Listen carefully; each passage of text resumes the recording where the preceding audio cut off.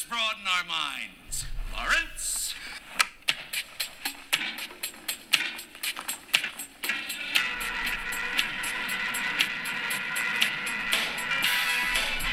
From the Ancient One studio, this is the Cubic Shenanigans Warhammer Podcast. Welcome to the Cube.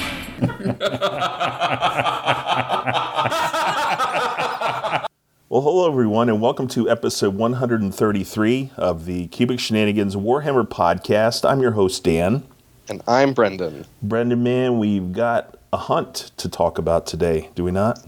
We do. We have Dawnbringers III, The Long Hunt, which features 4 Armies of Renown, a couple of new War Scrolls, one that we're both very excited for, and then a second that you have a lot of fondness for. Yes. Stormcast are getting a new, well, it's not really a new hero. It's the original model that came out for Stormcast, Ionus Cryptborn on Dragon, and then Sylvaneth are getting a game changer in the form of Belthanos, the first Talon of Kurnoth. So, yeah, that's what we got. Obviously, you and I both got back from trips here recently. That's probably going to be our next episode. Yeah.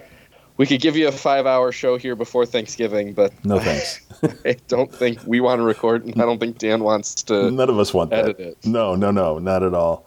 And we'll probably have a couple other things in that episode as well. We've already talked about a couple ideas we had. We'll see what we come up with. But yeah. That's it. Let us move straight into Whispers from the Warp. Hello. My name is Inigo Montoya. You killed my father. Prepare to die. All right, what do you got going on your table? I ended up playing Flesh Eater Courts at Worlds, and I needed to paint about 6 horrors, and I also spent the time really updating that army, because that was my first contrast paint army. Oh, okay. And as I was going back over it and looking at it, I really felt it was wanting. There's a lot of things that I had learned about contrast since painting that army, particularly like when I did my Slaves to Darkness, which was really the stated goal was to learn how to use contrast in a lot of different ways. So I went back and did some touch-ups and, got it looking a little bit nicer. Great. Yeah, so did that, and then, came back from Worlds. I wasn't particularly inspired to, jump right in and start playing anything, but I caught some inspiration to paint my Stormcast after I painted my stand-in Knight and Cantor for Vault Wars. Oh, yeah. And this paint scheme drives me nuts typically. I just got to paint as many Stormcasts as I can while I've caught this little bit of lightning in the bottle. Just add models to the roster. Yeah, that's been it for me. What about you, Dan? I got my box with Belthanos, his thing where he has 3 Kurnoths and 3 Dragonflies, 3 of the flying guys. I am thinking very seriously. We had talked about it before, but I did some theoretical dice rolling here on the table, and I think I'm going to build 6 scythes. Okay. So that'll give me 6 of each type of Kurnoth now, once that's finished. And I think it'll be something I want to give a go on the next few times I play the game. And then, of course, Belthanos is broken out. I have his sprue on the table, ready to roll. I'm pretty sure I have a paint scheme. It's going to be kind of a base brown, and then I can use a lot of like orange red, orange yellow kind of colors, some black mixed in. I'm kind of like is in all the pictures, but I want to do something a little different than that. And then I got a couple of really cool bugs from Etsy, these big stag beetles. Huge. So big. Those mandibles are like an inch long, but I was going to put a couple of them in the base, and then it was like, man, they're big, like you said. I can only get one of them on there, I think. We'll give it a shot and see. Basing is a whole nother project, but yeah, I'm excited to work on him the next, 3 or 4 weeks. Hopefully have him ready for the new year, and maybe take him to that RTT we're going to talk about in January. So that's my hobby. Pre-orders, let's move on to that. We've got really the big things are Admech and Necron. Dexes are going to be dropping here, and pre-orders coming up this Saturday after Thanksgiving. Necron's got just an amazing line of characters, especially compared to that stupid Cobblestone Cape guy that I just did not like at all. These look really sharp. Very, very nice. And they're all remakes of existing heroes, right? That's the Okay, wanted to make sure I caught all of that correctly. I was like, I'm pretty sure I've heard of all of these guys before. Yeah, I think they're all, updates, but very nice. I mean, it's very cool when you see an old thing like that get updated, as you said. And the only thing we got for AdMech is the Stilt guy, and fine. Stilt Sniper, fine. Good stuff. So that's good for pre-orders. Drops, we know Cities in the Long Hunt dropped. We're talking about it right now. But the big news is the Legions Imperialis, which is, for those who are familiar or aren't with 40K Epic, it was basically these teeny tiny models. Like the tanks were like a half an inch big, and the Marines were like 8 or 9 millimeters tall. It was just so silly, I always thought. And they had orcs. That was another big one. It just looked cool, though, on the board. And obviously, in like a 1x1 like tray, you could get like a whole 3,000 point army in this thing. I think you mentioned it before when we were talking, but the Titanicus stuff is kind of blended into this too. Yeah, fully compatible. So you can do these huge epic scale battles that there are some people that collect their 40K to the scale where they can play full-size, quote-unquote, Imperialis, but this gives more people the opportunity to play those real crazy mega games at what amounts to a fraction of the cost, considering that Warlord Titans are a down payment on a car. Yeah, no kidding. Yeah, because I know the Warhounds are about 1.5 inches tall. They're pretty big, and I've seen those with the other stuff. I'm happy for the Heresy folks that we know, and new people who maybe have hesitated to, put down the money and the time to build and paint an actual Heresy army. This is another way to play Heresy. So I think that's really, really cool that they've kind of revived it and focused on that one side of the hobby. So those are the big drops. The previews, well, oh man, there was a Necron Time Lord that looked very, very cool. I know we've seen him before though, but this, like I think you said, this is also one of those updates. We have Asmodai for Dark Angels, which is very cool. And then they have some... Yeah, the new Deathwing Knights. Yeah, that's very cool. We saw like a sneak peek at Dawnbringers IV. That'll be the Death Book. And then the big thing was seeing the new Flesh Eater Quartz Tome and the new models for it. That Summer King is just monstrous, like literally. But he looks amazing. And, of course, they do it again to Cavalryman Dan. They had to get some kind of mounted things for Flesh Eater Quartz. So they had these really cool ghouls on bats. It's like, I can already picture, like 3 or 4 Terrorgeists and a bunch of these little dudes running around. But whatever. Yeah, just what I need to be thinking about. That they look good. And the other models look great too. The new characters and stuff like that. Very, very sharp. So all of that is new. I was scrolling through the photos of everything. The ghouls with weapons I thought were going to be 1-to-1 replacements of ghouls. And I was going to be like, the 120 that I have painted, I'll I'll work them into other units or something, or put them on square bases and go play Old World a little bit. Mm-hmm. No, there are in the photos that I've seen the old ghoul models and these new ghouls with weapons. My gut tells me that they're keeping both.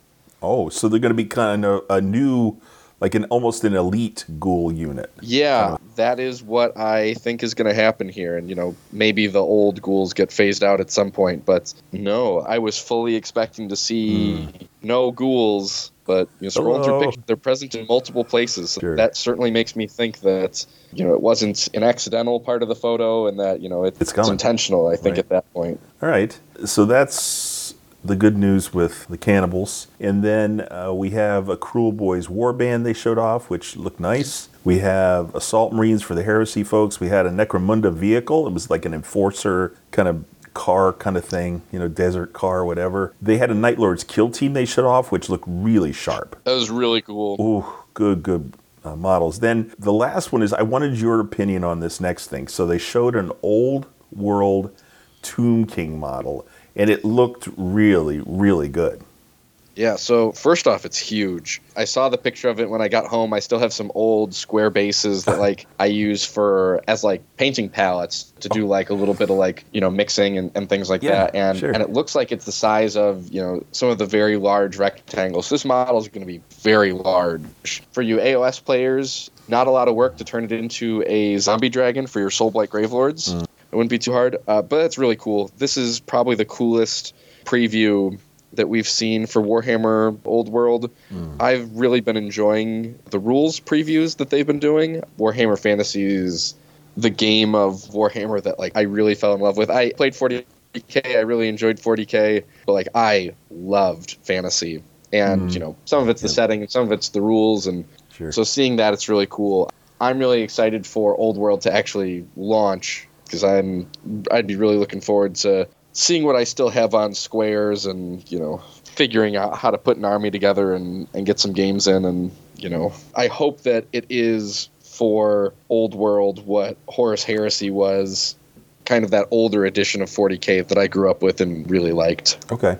Well, here's fingers crossed for you. So, all right, that's all the release stuff. We got games played other than Sigmar. So I had a question for you. You've really, really been enjoying Cyberpunk. And have you seen Ghost in the Shell? I assumed you had, but I have. I guess one of the few movies I've seen when people ask me, oh, have you seen this or have you seen that? And most of the time I just stare at them blankly and go, I've never even heard of it. It's just that I was watching it for the umpteenth time. I can't even remember how many times I watched it now. But I was just thinking of you and thinking of the Cyberpunk game. Because it just, the coloring, the atmosphere, everything, all the cyber enhancements that people were getting and stuff, just seemed very much on target with the game you love. I've still been really enjoying the Phantom Liberty download and, the 2.0 patch and everything. I've just been kind of working my way through it. I finally have met the kind of big bad of the DLC, or at least the guy who they're, telling you is the bad guy. But so much of the Phantom Liberty DLC is all about just deception and intrigue and mystery and, who's really pulling the strings and what's real and what's not. You meet him and you're like, okay, he's a mean guy, right? Don't get me wrong on that, but you go this dude just seems like he just wants to be left alone. Been very enjoyable so far. Have that, play a game of Madden or two, whenever I get a little bored and just need to kill an hour or something like that. But they had Realms of Ruin video game at Worlds on display and a station where you could go play it. I didn't have time to, go over there and play it, but I'm probably going to watch some videos and see what it's like, because obviously it's a setting I'm interested in, and sure, I'm all in on the Warhammer lifestyle. Well, you say that. I was kind of interested that Nighthaunt is one of the factions. I'm not going to play it. I don't think I'll play it, but I just saw the graphics and stuff, and it looked really, really amazing. Haven't been a Nighthaunt player, so all right. I've done a couple of Starfield sessions, because I always need an hour and a half to 2 hours to get that done. I have not really enjoyed the main quest. I've been doing a lot of pirate clearing from different systems. I love going in and just clearing it, because every time you do that, you have some local fleet or the grand, confederation or whatever that's in all these planets, and they always thank you for helping out and stuff like that. But it's cool and it's satisfying to get rid of these boneheads. I've almost completed my 4th planetary survey, which is cool. And people are like, oh my God, only 4. There's hundreds of, I get it. But it's very satisfying because it's a lot more work than you think it is to get everything. And the final thing is that I actually added a pod to your base? My base, on the one planet. I actually put up some wind turbines, which look really cool. That's fun. Just have kind of, notched it up a little bit so it's actually livable. I actually have furniture and stuff inside and everything. And I actually put a guard gun, a sentry turret outside, and I actually put a robot that patrols outside too, so nobody's gonna mess with this thing. But it's been very fun. Darktide is will the AI try and mess with it or whatever? You don't know, because there are times, that these pirate guys, there's 3 or 4 factions of them, they'll just show up on a planet, and if they see something they like, they go after it. And I've seen them do that to other people, so I was like, you know what, I'm going to take some precautions just to make sure. Because if it's only 4 or 5 of them, then the robot and the sentry turret will be plenty. And then I have been playing some Darktide. It's kind of my version of Madden, where if I get half an hour or something, I just knock out a scenario, and it's just fun and mindless and great.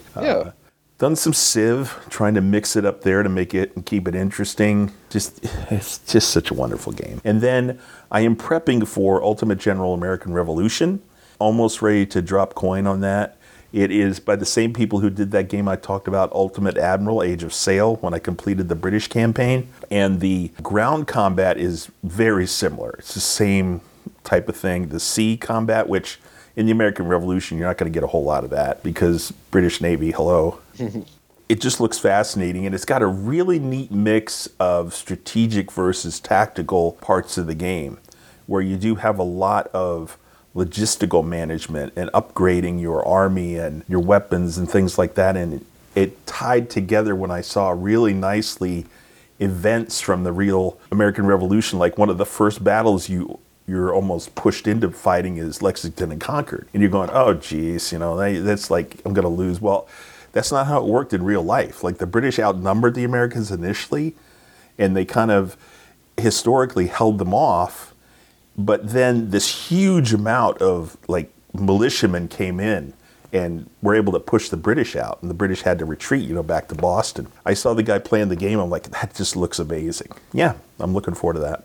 Sigmar games, well, you spent 4 days rolling dice. Good gosh. Yeah. So we'll talk about that probably next episode. And then for events, we've cleared the queue that we had, actually, for this year anyway. All things are completed. And then we've got some stuff coming up. I know in January, again, will be the next RTT down at Warp Storm, which I'm hopefully going to be around for that. That'll be great. I won't be traveling or anything. And you've got a couple of events coming up early in the year, don't you? Yeah, so I'm already signed up for Nashville teams in February. So that is February 10th and 11th. And then the weekend before that is Brewhammer in Columbus. I'm going to try and get tickets for that now that I'm much, much closer to it. I'd never gone before because it was a hike. Now it's in my neck of the woods. So I got that going. Cool. And then obviously we'll have Adepticon sign-ups, go come up at some point here, in the expected near future. Yes, you've got the Warp Storm January 6th, right? Yeah, something like that. I think it's the first week. And then I think Ike is going to be running a FreeCon that month too. So hopefully they're not going to conflict weekend-wise. And I can get down to that again and do some more historical stuff, which would be very cool. Yeah, that'll be fun. Rock and roll, man. We're done with whispers. And moving on to lies. Man, what are we, a team? No. We're a chemical mixture that makes chaos. We're a time bomb. So, Brendan, The Long Hunt is Dawnbringers III book. We're not going to talk about the lore too much, really, other than to say there's some pretty significant characters in there. Kragnos is in there. Korgus Kul is in there. There are various Stormcast characters, including one we're going to talk about that has a war scroll in this particular book. Kragnos is in it with the Dragon Brothers, Karazai and Krondis, and I think one of the best scenes when I was listening to Doug at 2+ Tough go through it, I guess Kragnos was literally just throttling Krondis, and just like choking him out. And I'm going, okay, I think this would have been a really different part of the story if that had been Karazai. Instead, you pick on the wizard, like, okay, I get it. But it's more, the Dawnbringers are running away from stuff, and they're trying to fight, and they're having a hard time. And there's also Ideneth in this thing, and there's Ogre Maw tribes. There's just a lot of different parts and pieces moving, as always, in the stories. Very interesting, I thought. I thought it was more interesting than the last book, honestly, in terms of the lore. But check it out and see, if you have an interest in where all this stuff we're talking about came from. So the first faction, Brendan, we're going to talk about, first Army of Renown, is the Draconith Skywing, right? This is the Stormcast Eternals one, and so every unit in this particular Army of Renown has to have the Stormcast Eternals keyword and the Draconith keyword, which is basically dragons. So yeah. Krondis, Karazai, Stormdrake Guard, and the single guy Stormdrake, all those would be included. But that means that other than Krondis, you don't have any wizards in this army. right? There's nothing. Yep, you've got Krondus, that's your one wizard, and then you've got Ionus, which is your one priest. Because even things like Fulminators don't have the Draconith keywords; they are Dracoths. Mm-hmm. So a small but important difference in terms of what you have access to. So it's going to be an army full of monsters. It's going to be an army that flies, and that's going to be pretty cool, right? Because that was one of the early armies of AOS 3. It was just they were too cheap and their rules were too good. Mm-hmm. Here is a dedicated, specific army for building around dragons. So the first special rule is Draconith Guardians, and this is basically a bodyguard rule for Ionus. If he's within 3 inches of any Stormdrake guard, before you allocate a wound or mortal wound to him, or instead of making a ward roll for a wound or mortal wound that's allocated to him, you roll a dice on a 4-up. The wound or mortal wound is allocated to one of those friendly Stormdrake Guard units. There you go. And then we have Exemplars of Fury. At the start of the combat phase, if there are 2 or more friendly Draconith Skywing units within 6 inches of a friendly hero, add 1 to the attacks characteristic of melee weapons used by that hero's mount until the end of that phase. Okay, cool. And then we have Stormdrake Champions. For each Draconith Skywing hero you include in your army, you can include 1 Stormdrake Guard unit that has 1 model.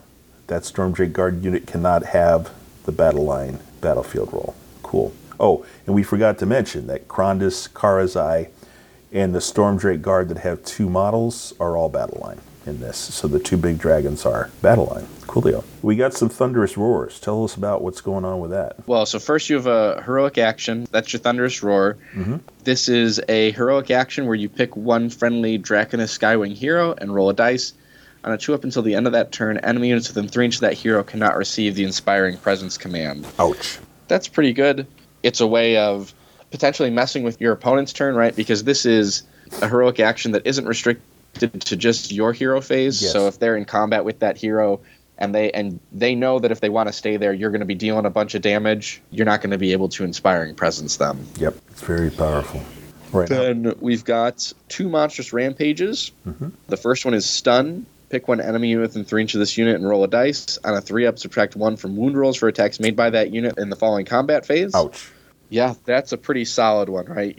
Especially one of the battle traits that you would have been taking before is in a regular Stormcast army, a -1 to wound for all your real big guys. And then I believe one of Krondus' spell has the ability to subtract 1 from hit rolls. You can really mess up one target's ability to do damage.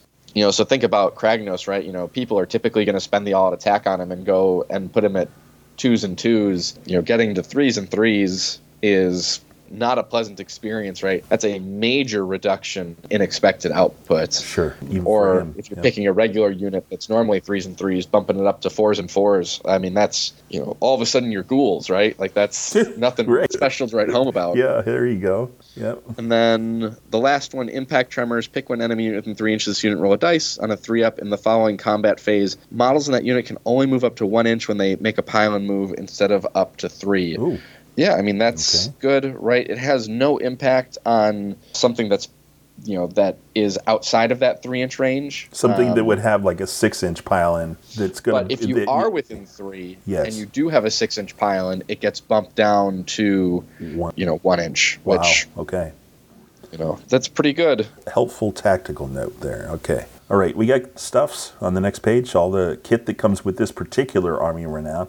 We got a command trait. After this general has fought for the first time in the combat phase, if there are no enemy units within 3 inches of this general, roll a dice. On a 2-up, this general can immediately make a d6 move and can finish that move within 3 inches of any enemy units.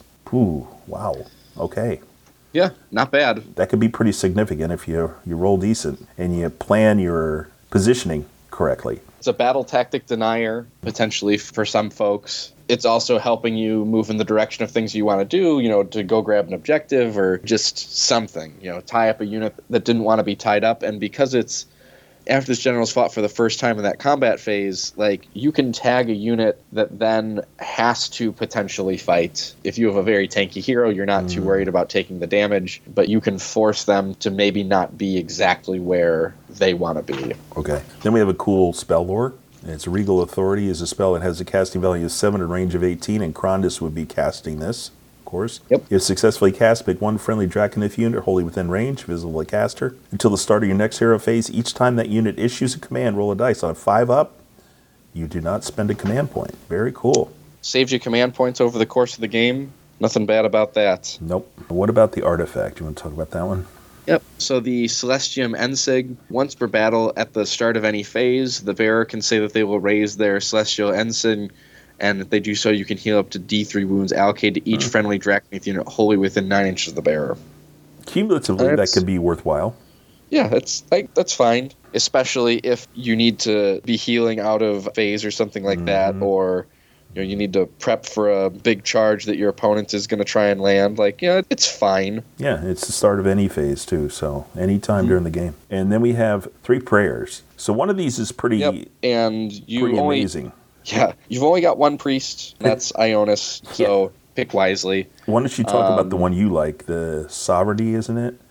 Yeah, Sovereignty. That has an answer value of 4 and a range of 12 inches. If answered, pick one enemy unit within range. Until the start of your next hero phase, that unit counts as a maximum of 5 models for the purposes of contesting objectives. Oh, God. Oh, that's so good. Hey, Giant, no. Yeah, yes, it's for Giants, but it's... I think more importantly for something like some of these Horde armies, right? Like a unit of 20 or 30, or like a unit of 60 clan rats or 60 zombies. Yeah. Where, you can do damage as a Stormcast player, but to clear 60, you're going to have to commit a huge chunk of your army, or just send Karazai in there and let him do his tail whip attack at, 50 attacks. But Sure. I mean, or you could just send one unit of Stormdrake Guard over there to go touch the objective, and now it's your 10 to their 5. Sure. That's obviously very impactful. Yeah. It's a 4, but so what? Because Ionis has a way to deal with that.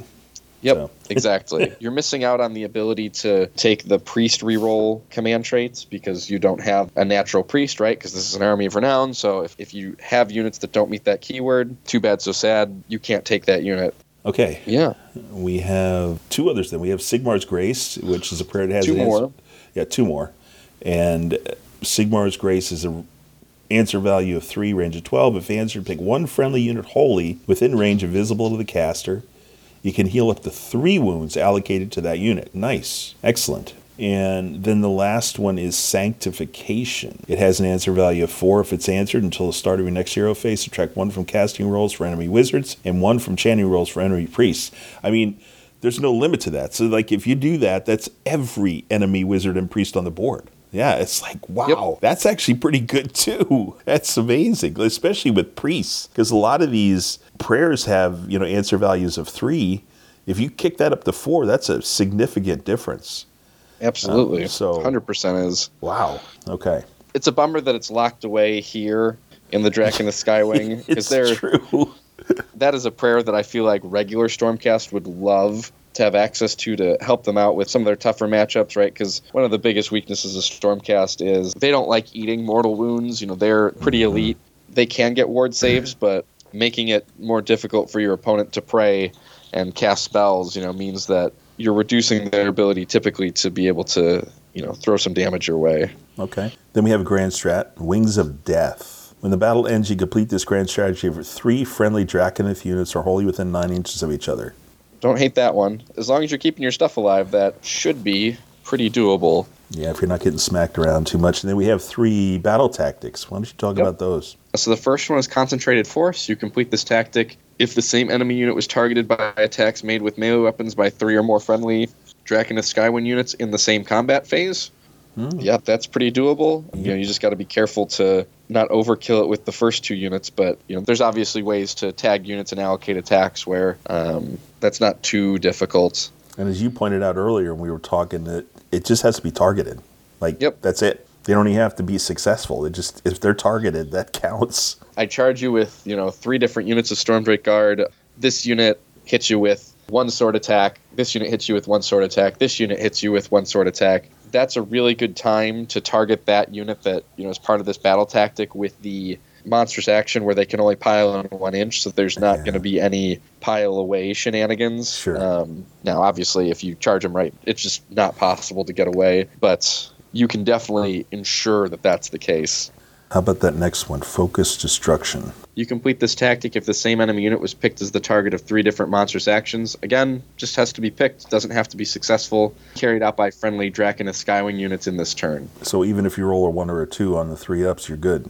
It doesn't matter. Okay, sure. Boom, that's 2 out of 5. Gosh. And then the last one? The Cleansing Strike. Pick 2 objectives that are contested by enemy units. You complete this tactic if there are no enemy units contesting either objective at the end of this turn. That one can be kind of difficult depending on, where those objectives are and how much is left. Right. But there's absolutely a time and a place during the game where that is a imminently achievable tactic, where you feel pretty good about, getting that one done. That's pretty good. The trouble with this army, above all, is you're really going to struggle with model count. Stormdrake Guard don't do tons and tons and tons of damage. They're more of an anvil in terms of gameplay than anything else. They'll pin you down. They're pretty tough to move, but it's interesting, right? Like, I think this is squarely in the, the happy Trug region, where it's an Army of Renown that is interesting. It's something that I think you should think about, but it's not so crazy that you're playing this over a Stormcast army inherently. Okay. Because, you can take all of these things still in a Stormdrake army, or a Stormcast army, but obviously not all of it's necessarily going to be battle line unless you take the right heroes to do it. All right, and then we have my guy Ionus. Oh, this model is just so amazing. And Ionus is 14 down to 8 move, 16 wounds, 3-up save, 9 bravery. He has the Spirit Scouring Flames, which is 12-inch range attack, 9 attacks, 3x3s -2 and 1 damage. Brendan, why don't you explain how this works in terms of the special rule for it? Yeah, so the shooting profile itself in a vacuum would be pretty good enough, but the Spirit Scouring Flames is each time a wound caused by an attack made with the Spirit Scouring Flames is allocated to an enemy unit, that unit is soul burned. At the end of each hero phase, both yours and your opponent's, roll a dice for each soul burn unit. If the roll is equal to or less than the number of the current battle round, that unit suffers D3 mortal wounds. So obviously, as the game goes on, it's more likely that it happens every hero phase. When a player uses an ability that allows them to heal any wounds that have been allocated to a unit, instead of healing any wounds allocated to a soulburn unit, that unit is no longer soulburned. Brett, that is so good. First of all, you could just, with 9 attacks, you could spread that out and you could just force this huge number of enemy units, relatively large number of enemy units to roll that dice every single turn. And there are a lot of armies that don't have a lot of healing. They're just going to be running around taking this chip damage every single turn, and they have no way to stop it. And he's just going to keep spewing fire out on these people. So I think that is just so cool. Cumulatively, that's really good.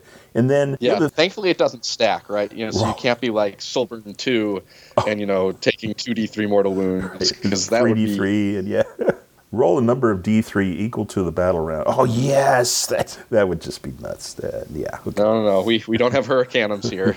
And then the other thing I think is so cool is that it negates healing spells. I'm just thinking of the Sylvaneth healing spell. They can bring back d6 wounds.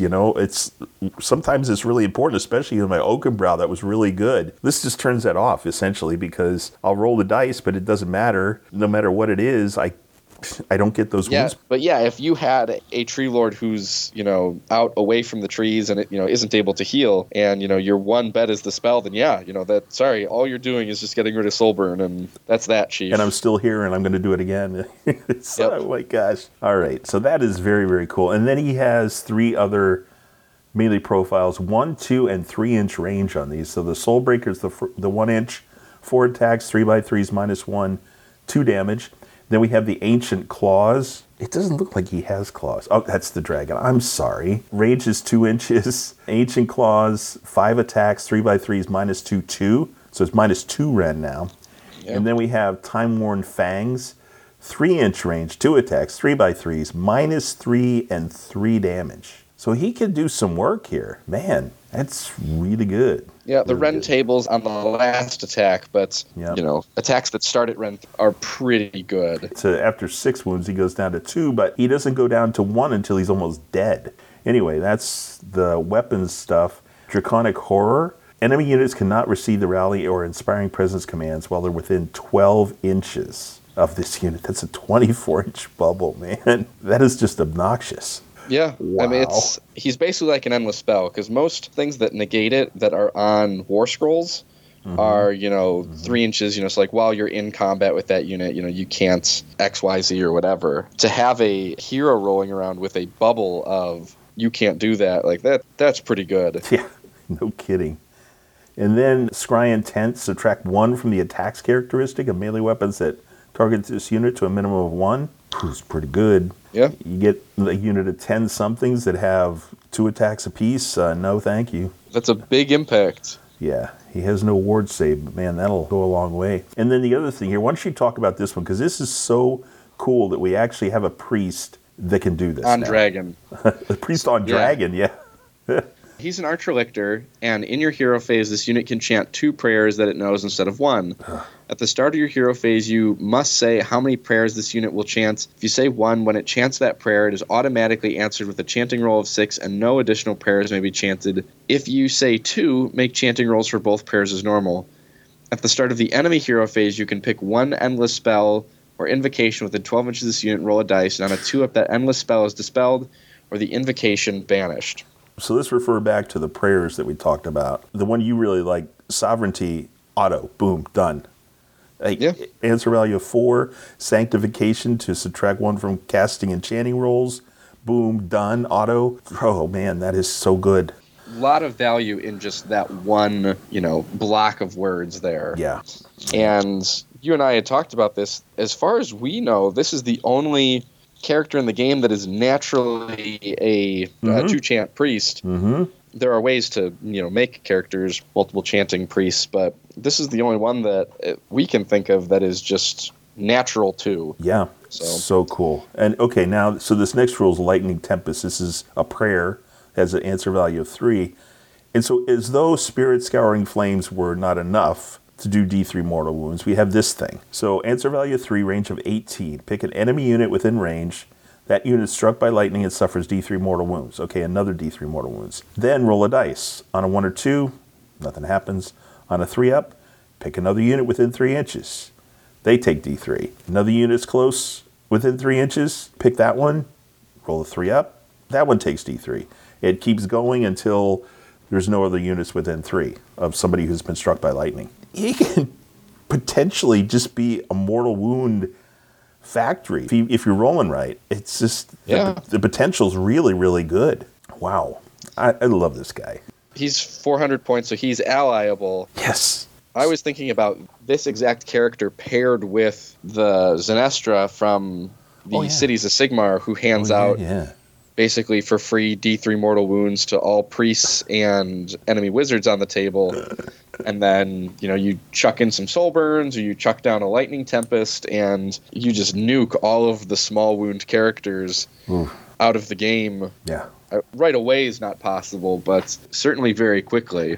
This is really cool. We're going to talk about Belthanos later, but it's just a crazy list, man. I was thinking of is putting Belthanos and Ionus in the same list. It would be fun. I don't know how competitive it would be, but it would be super fun. And the other thing about him is he kind of slots in anywhere because he doesn't lose anything if you put him as an ally, because there's no synergies with any other things other than himself. There's not going to be an extra prayer that he knows, right? He's stuck knowing only Lightning Tempest and the 2 generics that everybody knows, right? Your equivalent of Mystic Shield and all that, which is fine. You're definitely losing out on the Archer-Lictor portion of his War Scroll. That's true. Although the Endless Spell and Invocation piece is really powerful too. You're playing a Khorne army and you don't have any priests, which a lot of people don't. You're like, oh, geez, they're the bleeding eyes. I can't do anything about them. Oh, wait a minute, I can. Very cool. Love this guy. All right, Brendan, let's move on to the last thing. We have a warband. Yep, a Regiment of Renown. Yep. The Black Talons. If you take the regiment, you can just take the regular War Scrolls as regular War Scrolls, but if you can take all of them in an Order army as long as your general's into Stormcast, and then you take the regiments, all of the Black Talons get a ward save of a 6+ while they're in the Regiment of Renown. First up is Neve Blacktalon, who the Regiment of Renown is named after. 6 wounds, 8-inch move, 3-up save, bravery 10. Keyworded lock to Hammers of Sigmar as far as rules. If you're going to take her in a Stormcast army, has her Bolt Storm Pistol, 12-inch range, 3 attacks, 3s by 3s, Ren 1, damage 1. Whirlwind Axes, 2-inch range, 7 attacks, 2s by 3s, Ren 2, damage 2. That's pretty good. Wow. And you add 1 to the damage characters of this unit's Whirlwind Axes for attacks that target an enemy hero, right? So it bumps it up to damage 3. That's insane potential. Ouch, man. Holy mud. And your ceiling cap there is 21 damage, which isn't unrealistic to potentially, get 7 attacks down through wounds right at 2s and 3s. It's not impossible. Right. Unlikely, but, not impossible. Neve can also run and still shoot and or charge later in the turn. Mm-hmm. And then she's a Wind Rider. In your combat phase, immediately after this unit has fought and slain models, if any have been removed from play, you can roll a dice. On a 2-up, remove this unit from the battlefield and set it up again more than 3 inches from all enemy units and wholly within 3 inches of a friendly Black Talons unit that is more than 3 inches from all enemy units. So there's 2 units on the battlefield where that's going to be the case. Lorai and Neve's companions are your potential teleport to locations. Okay.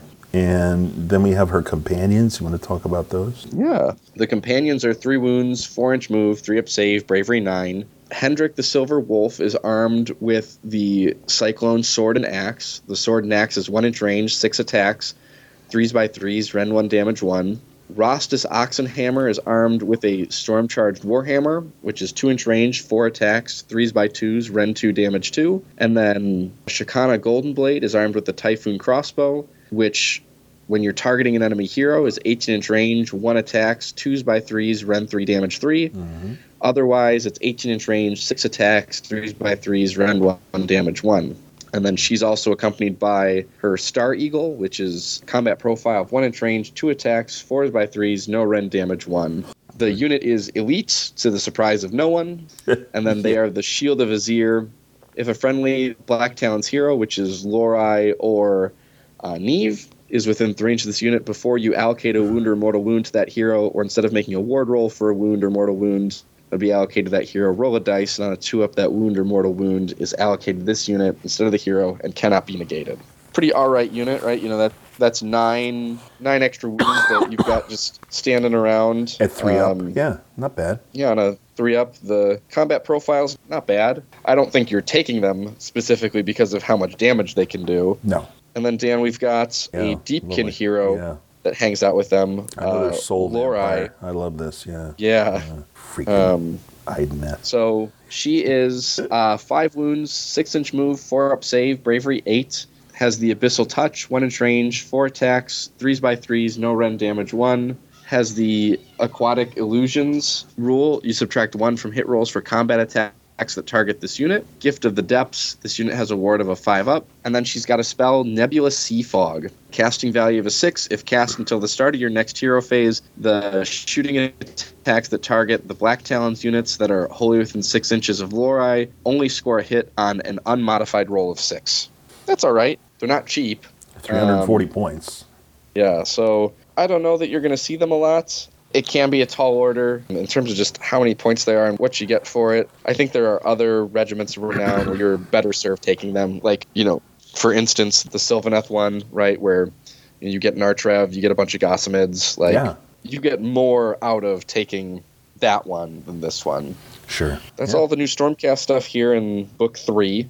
An Army of Renown that I'm pretty positive on. Yeah. And a Regiments of Renown that is very narrative. How about that? Yeah, and a hero that I'm really high on, Love Ionus. Yep. So that's all the Stormcast stuff, and we will move on. Here's to 5 miserable months on the wagon and all the irreparable harm that it's caused me. Lights on, numbers moving. There we go, the 4 magic words. It is time, my friend, to move on to Ogre Maw tribes. The Roving Maw. Oof, man, oh man. So without giving too much away, I think this is the best Army of Renown in this particular book. Mm-hmm. None of them being Expeditionary Force, but I think this one lands in the very happy Trug King Broad Stomp area of rules. So fair. for you competitive people, this is the one I'd tune into most. I'm not saying the Stormwing isn't, competitive, but, you don't typically win games with all dragons anymore, especially when you're being incentivized to run the real big ones. Sure. This is Maw Tribes, and the keyword has to be either Gutbusters or Gorger. And if it is one of those two, you're good to go.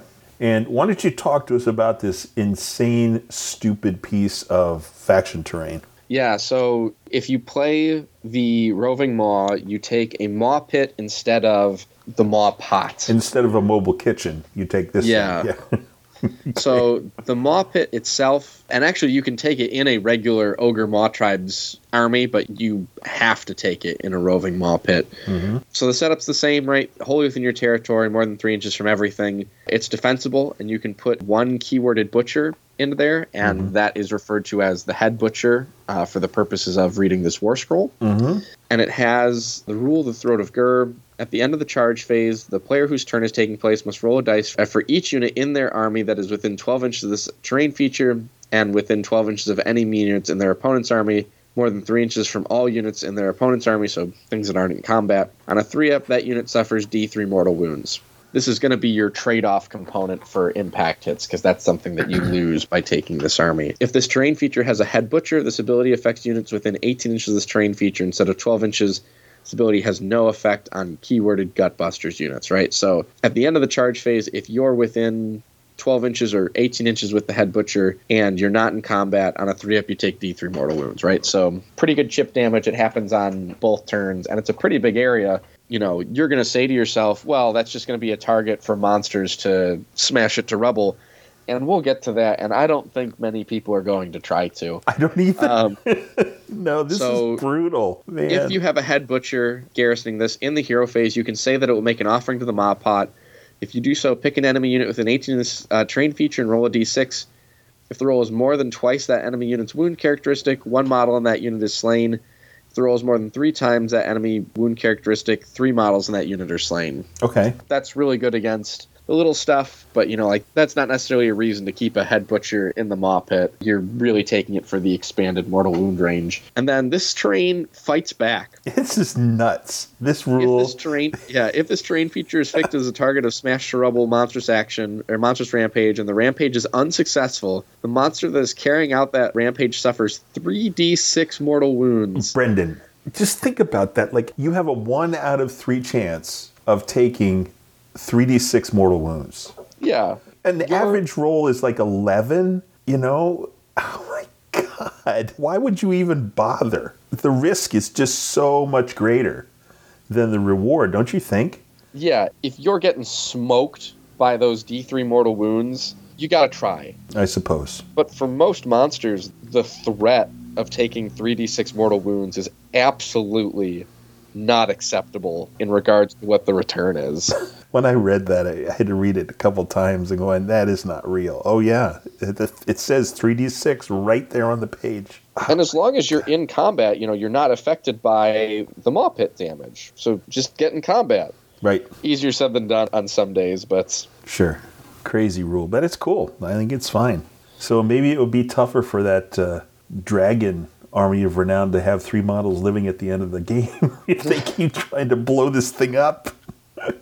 I think if you keep trying to blow it up, you're in trouble because it means that you kept losing and you keep losing monsters. Yes. But, 3d6 damage can, basically kill a unit of dragons. All right, man. Yeah, so the rules that you actually get for taking this army, right? You take the Mawpit, and the Mawpits of Gur. At the start of each battle round, after determining which player will take the first turn, you must determine the hunger status of the Mawpits on the battlefield, right? So you keep multiple Mawpits by rolling 2d6. If you included a Mawpit in your army, add the number of models slain by its head butcher ability during the battle to the roll. So if you're playing a horde army, like, this ticks up pretty quickly, right? Because rolling triple of a 1-wound model is not hard. Mm-hmm. Add 1 to the roll. If the Mawpit is garrisoned by a head butcher, add 1 to the roll, then pick 1 from the results of the Mawpit table that has a score equal to or less than your roll and apply it for the battle round. A unit is vulnerable to the Mawpits if it is on the battlefield, unless it is wholly within 1 inch of a terrain feature and that is not a Mawpit or it can fly. This ability has no effect on the roving Maw unit. So No effect on your folks. If you're wholly within 1, you're safe. If you fly, you're also safe. So Nighthaunt don't care about this. Unfortunately, no. The entire army doesn't care about this at all. Yeah. On a 2 to 3, no effect. On a 4 to 5, subtract 1 from the bravery characteristics of units that are vulnerable to the Mawpits. Okay. On a 6 through 8, rumbling, roll a dice for each unit that is vulnerable to the Mawpits. On a 5 up, that unit suffers 1 mortal wound. I would just knock it down to the bravery one. On a 9 to 11, famish, units that are vulnerable to the Mawpits that do not have the hero keyword cannot issue commands.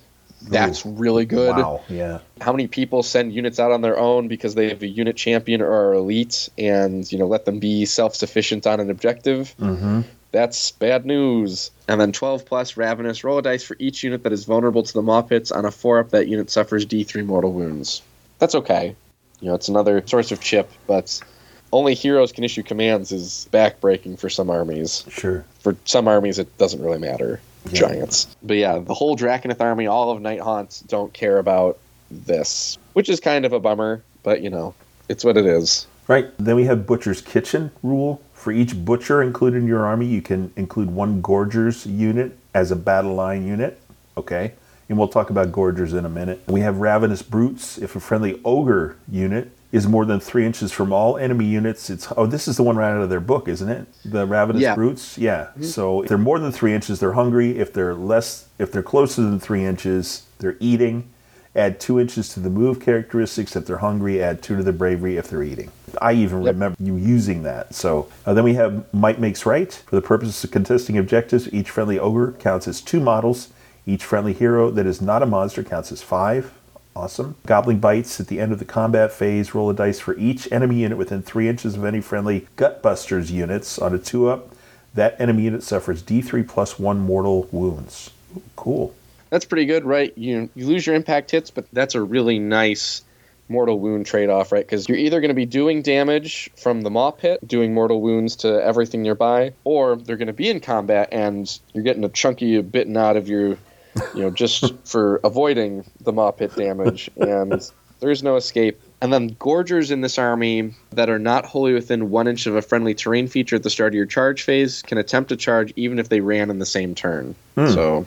Okay. And speaking of them, why don't we talk about Gorgers? You now have 2 choices of Gorgers. You have the single model, which are just Gorgers, but you also now have the Gorger Maw Pack, which is the Warcry Warband, and also the unit that's really, they're trying to center around this. And there are 5 models in this unit for 220 points. Okay. All right, 5. They're 5 wounds apiece, 6-inch move, 6-up save, bravery 8. They have the Gutbusters keyword, which is important because I'm pretty sure the single Gorgers do not. Okay. They have bone shattering strikes, 2-inch range, 3 attacks, 3s, rend 1 damage 2. 1 in every 5 is a clawback. You add 1 of the attacks characteristics to the shattering strikes, and that clawback can issue commands to the unit. 1 in every 5 is a cave howler. Cave Howlers have Agonizing Roar. Roll a dice each time an enemy unit receives a command within 12 inches of a friendly Cave Howler. On a 5-up, that command is not received. The ability still counts as having been used, and the command point that was spent to issue that command is lost. They are Ambushing Hunters.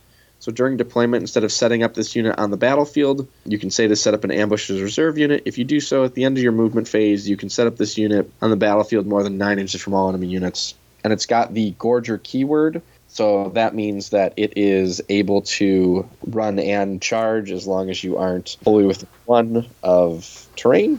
So that's pretty good. Yeah. They're interesting. I don't know that they're better than, a unit of 6 Gluttons.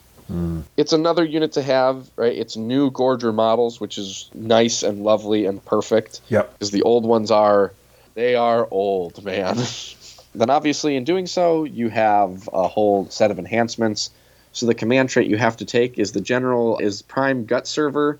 This general knows all the spells from the lore of the Great Maw, in addition to any other spells that they know. The lore of the Great Maw is the lore that comes specifically with this sub-faction. So just like all the other armies of renown, you lose everything from the book, but you gain a whole new set of abilities that are available only to you. Mm-hmm. And the names of these things are just wonderful. They're just so creative. So the artifact is the flask of congealed maw juices. Oh yeah, Perfect. Once per battle at the start of your hero phase, you can pick one Mawpit in your army that's within 9 inches of the bearer and that has been affected by a rule that says you cannot use the scenery rules on its war scroll, such as Smashed Rubble, and roll a dice. On a 2-up, the Mawpit is no longer affected by that rule. You can use this. Okay, so you go through all that trouble trying to kill that sucker, man, and then boom, this is it. The guy just rolls a dice on a 2-up, back. Mawpit back online. It's like, why even bother? That is just so crazy, right? Oh my God, that is nuts. That's pretty cool. I think that's great. Really the first kind of artifact we've seen like that. I think the most similar one is the Acorn of the Ages, but that's very different in, intent and also what the trees do for the army, where, the singular Mawpit is the core of what this army is supposed to revolve around. Sure. That is just so frustrating, though. God, crazy stuff. So then, jumping over to the spell lore, talking about crazy things. You have Maw Meat is the first spell. Casting value of 6, range of 18. If successfully cast, pick one terrain feature within range, invisible to caster. For the rest of the battle, units on or within 1 inch of that terrain feature are vulnerable to Mawpits. So that means you Nighthaunt models can't hide. You become vulnerable to the Mawpit as long as you're near that terrain feature. Then we have Retcher. Is a spell that has a casting value of 7 if successfully cast. Until your next hero phase, improve the red characteristic of melee weapons used by the caster by 2. Yeah, it's okay. Right? Your caster's only going to be a butcher, but the Slaughtermaster also has the butcher keyword, and he's got like 2d6 attacks, bumping up that rend. Not bad. Not bad at all. As though we needed better names, the Offal Bringer, this is great, is a spell. Has a casting value of 6, range 12. If you cast it, pick one enemy unit within range, invisible of caster. Your opponent must make a move up to 6 inches with that unit. All the models in that unit must finish the move as close as possible to the caster and can finish that move within 3 inches. If it is impossible for that unit to move, it suffers D3 mortals instead. After that unit is moved, if it is within 3 inches of the caster and the caster is within 6 inches of a Mawpit in your army, you can immediately use the Head Butcher ability in your Mawpit, but you have to target the enemy unit. Cool? Situational. So what about tactics and grand strats here? Yep, so you get 3 tactics and the 1 grand strategy. So the tactics, you complete this tactic if any enemy models were slain by the Mawpit's Head Butcher ability in this turn. That's a tactic that, if you're using it on the right thing, is completed on a 2-up, because you're going to be picking some 1-wound models. It's pretty good. Yep. Right? Because it's not mortal wounds, it's just slain, so you don't have to worry about your opponent rolling ward saves to save them. They just, if you hit that roll, they die. Then we have Slavering Ambush. You complete this tactic if a friendly Gorgeous unit was set up on the battlefield using the Ambushing Hunter's ability and made a charge move this turn. Don't super love that one, right? It's a command ability that you're worried about, landing a 9-inch charge on. Obviously not impossible, but I wouldn't be placing any bets on that one. To count your tactic on that, that's a pretty big risk, yeah. Yeah. And then we Eat at 'em all. You pick one objective controlled by your opponent.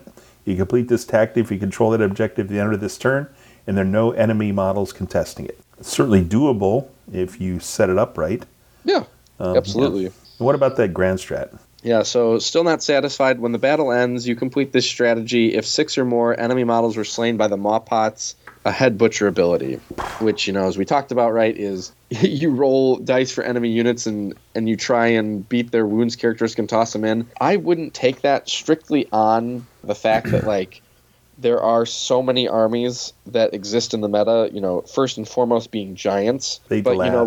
Iron Jaws aren't going to bring any, too many models that you're going to be able to take, good cracks at for getting them tossed into the Mawpit. Like that is not something that I would prioritize in terms of a grand strategy that I would take. The access to all of the mortal wounds is pretty good. Obviously, with Maw Tribes, one of the ways around it is to charge the Maw Tribes units. You don't have to worry about impact hits. But here, that's not the case. You're never going to take as many in an individual go, but every combat phase, you're taking D3 plus 1, or, in the charge phase, you're going to be taking D3. There's not really any way around avoiding damage from the roving Maw army, which is good. That's, from the perspective of the Ogre player, it forces your opponent to have to do something, do anything. And sure, in all cases, there is damage. Okay. All roads lead to mortal wounds. Yeah, that is the truth in this game. All right, so that's it for ogres. Let's move on to our little Fyreslayer friends. They have an Army of Renown. This one to me temper your expectations. Is this one's very bad. fun if you're playing against monsters. There's some really fun stuff in here, but it's super, super targeted, at least in my opinion. And we'll see what goes on here. So we have every unit in your army must have the Fyreslayer's keyword, okay. And unique units can only be included if they have the Lofnir keyword, which, strangely enough, our battle scroll that goes with this particular Army of Renown does have. The battle traits, the first one is Daring Tamers. The Strike Last effect applies to enemy monster units while they're wholly within 3 inches of 2 or more friendly Vulcan Flameseeker units, which we're going to talk about. Pretty cool. Mm-hmm. Make all the enemy monsters strike last. Yeah, if your opponent doesn't have a whole lot of monsters, then that's the way that goes. Yeah. And then we have Honor-Bound Drothmasters. Friendly Vulcan Flameseeker units have the battle line battlefield roll. Cool. In addition, for each Vulcan Flameseeker's unit included in your army, you can include 1 Auric Rune Sun on a Magmadroth as a battle line unit. That is cool. Having a Magmadroth as battle line. Very cool. Yeah, normally you would have to play the sub-faction that is all Magmadroths all the time to make that happen. So that is neat. That is very cool. Flame-filled Beasts, you can pick up 3 Droth Keepers units in your army to have mount traits instead of 1, which is very, very cool. And conveniently enough, there are 3 mount traits for this particular Army of Renown. Imagine that. It seems like a strange coincidence to me, but hey, I'm not a rules writer, so. All right, and then we had skilled Droth Wranglers once per turn in your movement phase. You can pick 1 friendly Flameseeker's unit wholly within. This is cool. This is kind of like the Flameseeker's version of Gun Hauler teleport is what this is, essentially. It's exactly the same thing, but it's limited to the unit that you can take, and it's subjectively worse. Yeah. The mechanic is the same. I guess I should say that. You can take 1 Flameseeker's unit wholly within 6 inches of a friendly Magmadroth that is not yet moved in that phase, and say it will hitch a lift on the Magmadroth. If you do so, after you move the Magmadroth, instead of making a move with that unit, remove it from the battlefield, set it up again on the battlefield wholly within 6 inches of the Magmadroth, more than 3 inches from all enemy units. It's fun. If this was opened up to, like, even just Volkites, I think that makes this army viable as something that people would want to play. Because one of the big problems, right, with Fyreslayers is how stinking slow the army is. Yeah, I mean, oh my goodness. You do get 3 Monstrous Rampages, which that's always interesting. So the first of which is Rearing Punches. Pick 1 enemy unit within 3 inches of this unit. Roll 2 dice. Add 2 to each roll if that unit is a monster. For each 5-up, that unit suffers D3 mortal wounds. So on 3-ups, you're doing D3 mortal wounds with each of those dice to monsters. Okay. So that's not bad. Brendan, how about the next one, Magma Fueled Grasp? So Magma Fueled Grasp, pick 1 enemy monster within 3 in this unit and roll a dice. On a 3-up, improve the rend characteristic of the melee weapons used by other friendly Lofnir Droth Keepers units that target that monster by 1 in the following combat phase. That's pretty good, right? You send in your Magmadroth, you have it basically distract, the monster, and then anybody in your army gets an extra point of rend against it as long as they're targeting that. So what's that last Monstrous Rampage? This one's pretty good. So Eruption of Ferocity, pick 1 enemy unit within 3 inches of this unit and roll a dice. On a 2-up, ward rolls cannot be made for models in that unit in the following combat phase. Good. Cool. I mean, ward rolls, Dan, are so important to so many armies. Whenever I ask you, what would you like for this army to have, and you always go, a better ward save, and I go, Dan, you can't have that. Well, if I'm playing this army, I can go, well, if I can't, you can't either. Yeah. That's quite good on the 2-up. That's really good. So that's 3 really solid Monstrous Rampages, which is, good, right? So they're trying to incentivize you to run some Magmadroths. They're trying to incentivize you to run the very specific Vulcan Flameseekers, which unfortunately don't have the right keywords for some other buffs in the army, which is really where where this House of Cards kind of falls apart. But, on the surface, in terms of what you're given on the battle trait section, it's not bad. Now let's come over and talk about enhancements. Okay. How about the command trait? You get the 1 Raised Around Beast. Improve the rend characteristics of melee weapons used by friendly Lofnir Droth Keeper units that do not have the Magmadroth keyword that are wholly within 9 inches of this general by 2 if the target is a monster. this command trait is useless if your opponent has no monsters. Right, so talk about the grand strategy in the Mawpit one where we go, oh, well, I just wouldn't take that one, if I'm playing this army, right, because there's so many things available. You have to go to your generic commands that are available in, the core rules. Yeah. And that is such a feels bad experience because those are more about, buffing a single character or something like that. Sure.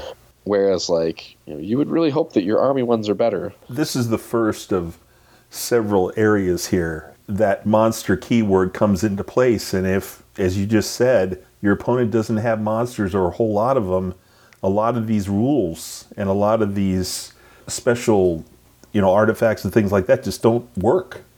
Yep. It's unfortunate. This would be an incredible sub-faction circa 2021. I mean, truly, truly excellent. But the reality is that currently most armies that you're going to play in a game of Age of Sigmar don't have a ton of monsters unless you're going to draw into, a broad stomp, in which case you're loving life. This is great. We're going to be realistic here for a second. You're going to play a lot of armies that don't. How dare you be honest like that? God. This is a podcast, man. You can't be doing that. I know. All right. There are, as we mentioned earlier, 3 mount traits, which is cool, and you could take one of each, really. The Packdroth is the first one in your movement phase before this unit makes a move. You can pick one friendly Flameseeker unit to hitch a ride on the Magmadroth, even if another unit has already hitched a lift on a Magmadroth in the same phase. Cool. The same unit cannot hitch a lift on a Magmadroth more than once per phase, and multiple units cannot hitch a lift on the same Magmadroth in the same phase. It just gives you another... It lets you bring 2 units in the movement phase. Right, cool. Yeah, nothing wrong with that. Yep. Then you've got Red Hot Fury. At the end of the enemy charge phase, before carrying out monsters rampages, if this unit is more than 3 inches from all enemy units, it can attempt to charge. It must finish the charge move within half an inch of an enemy unit that is itself within 3 inches of a friendly Vulcan Flameseeker's Kindle Droth. That situation right there, if you just leave it at you get counter charge, cool. But you have to finish the charge move within half an inch of an enemy unit that is within 3 inches of a very specific kind of model in a very specific kind of unit. You can take other things, right? You don't have to just take Flameseekers. You don't just have to take Magmadroths. But for this mount trait to work, you need to keep that Magmadroth near that unit of Flameseekers. You have to. Otherwise, it's just a waste of a mount trait. It doesn't do anything for you. In the last one, if the target is a monster, okay, sure. What if it isn't? Well, then this doesn't apply, does it? The damage characteristic of this unit's Blazing Maw is 3 instead of D3. Okay. Yeah, that's good when that situation comes up. Yep. And we have an artifact, Mastery over Monsters. Okay, here we go again. Well. While the bear is contesting an objective, each enemy monster contesting that objective, that is monsters only, counts as 2 models, regardless of any other abilities that would allow the enemy monster to count as more models. Now, as you just said, if you come up against giants, this is just fantastical. I mean... This army is an incredible counter to Sons of Bahamut. It's awesome. Your giant counts as 2 models. That's almost... You just want to laugh when you think about that. And my 9 little Flameseeker guys count as more models than your giant. It's just so cool. That is amazing. However, it is incredibly situational. All right. Then battle tactics and grand strat. So the first one is Circle the Magmadroths. You complete this tactic if at the end of this turn any friendly Lofnir Drothkeeper units are within 6 inches of the center of the battlefield, and there are 1 or more Lofnir Drothkeepers units wholly within each large quarter of the battlefield. God, that reads like a grand strategy. Not impossible, but that is... I don't know. Maybe one for later, I guess. I suppose. Then we have the Sulfur Seam. Pick one objective that's partially or wholly within enemy territory, and one terrain feature or faction terrain feature that is partially or wholly within enemy territory and more than 3 inches from that objective. You complete this tactic if you control both that objective and the terrain feature at the end of the turn. Next, just make it one of those. Next in line. Yeah, right. Exactly. Can I get 4 points for this one if I get it? And your last one is Igneous Wranglers. Pick one objective partially or wholly within enemy territory and one other objective anywhere on the battlefield. You complete this tactic if you control both objectives at the end of this turn, and both are contested by friendly Vulcan Flameseekers. Now, thankfully, they don't have to be contested by like enemies first. So like this one is super doable. It goes later, but like here's the thing with Fyreslayers. Part of their problem is the book tactics aren't incredible. And that's not even relevant here, but that's part of the problem that exists right now. These battle tactics are not particularly very good. And you have no wizards, meaning that, a full like 3 battle tactics in the current edition are largely out of reach, meaning that you are going to have to take an allied wizard in a regular Fyreslayer's army, which you can't do here. There's all of 6 battle tactics that you can maybe achieve realistically over the course of the game. Yeah, and you need to get 5 of them to be competitive. Yeah. Right? Now, thankfully, the grand strategy is very good. Because you clear the corral. When the battle ends, you complete this grand strategy if there are no enemy monsters in your territory. Oh, well, that's which doable. We just talked about, as there aren't very many monsters, and your army is tooled up to fight them. So, that one's very viable, actually. That one is super doable. Yep. Yeah. Right. Well, at least you'll get your 3 points. That's important. Yeah. Even if you don't get many of your battle tactics. At least you'll get your grand strat. I had a lot of frustration reading this one the same way I read the Grunta Stampede subfaction, where it's just like, what is the point of this? Like, right. We do need to talk about the new unit that comes along with this particular army, the Vulcan Flame Seekers. Yeah, cool. So they themselves are not bad. They're 2 wounds apiece, 4-inch move, 5-up save, bravery 8. They have the Fire Steel throwing axes, 8-inch range, 1 attack, 4s/4s, no rend damage 1. They have their Vulcan Fire Steel weapon, 2-inch range, 3 attacks, 3s/3s, no rend damage 1. And then the Kindle Droth is going to have the Ember Teeth, 1-inch range, 1 attack, 3s/3s, no rend damage 1. Fine. Your Vulcan Runefather adds 1 to the attack characteristic and is the unit champion. 1 in every 9 models is a Drothmaster. 1 in every 9 is a Kindle Droth. While this unit includes a Drothmaster, enemy monsters within 3 inches of this unit cannot carry out monstrous rampages. Awesome. That is so good. Super good rule. That's unfortunate. Yep. The Kindle Droth, at the end of the combat phase, you pick 1 enemy unit within 1 inch of this unit's Kindle Droth and roll 2 dice. For each 4-up, the enemy unit suffers 1 mortal wound. That's fine. That's pretty cool.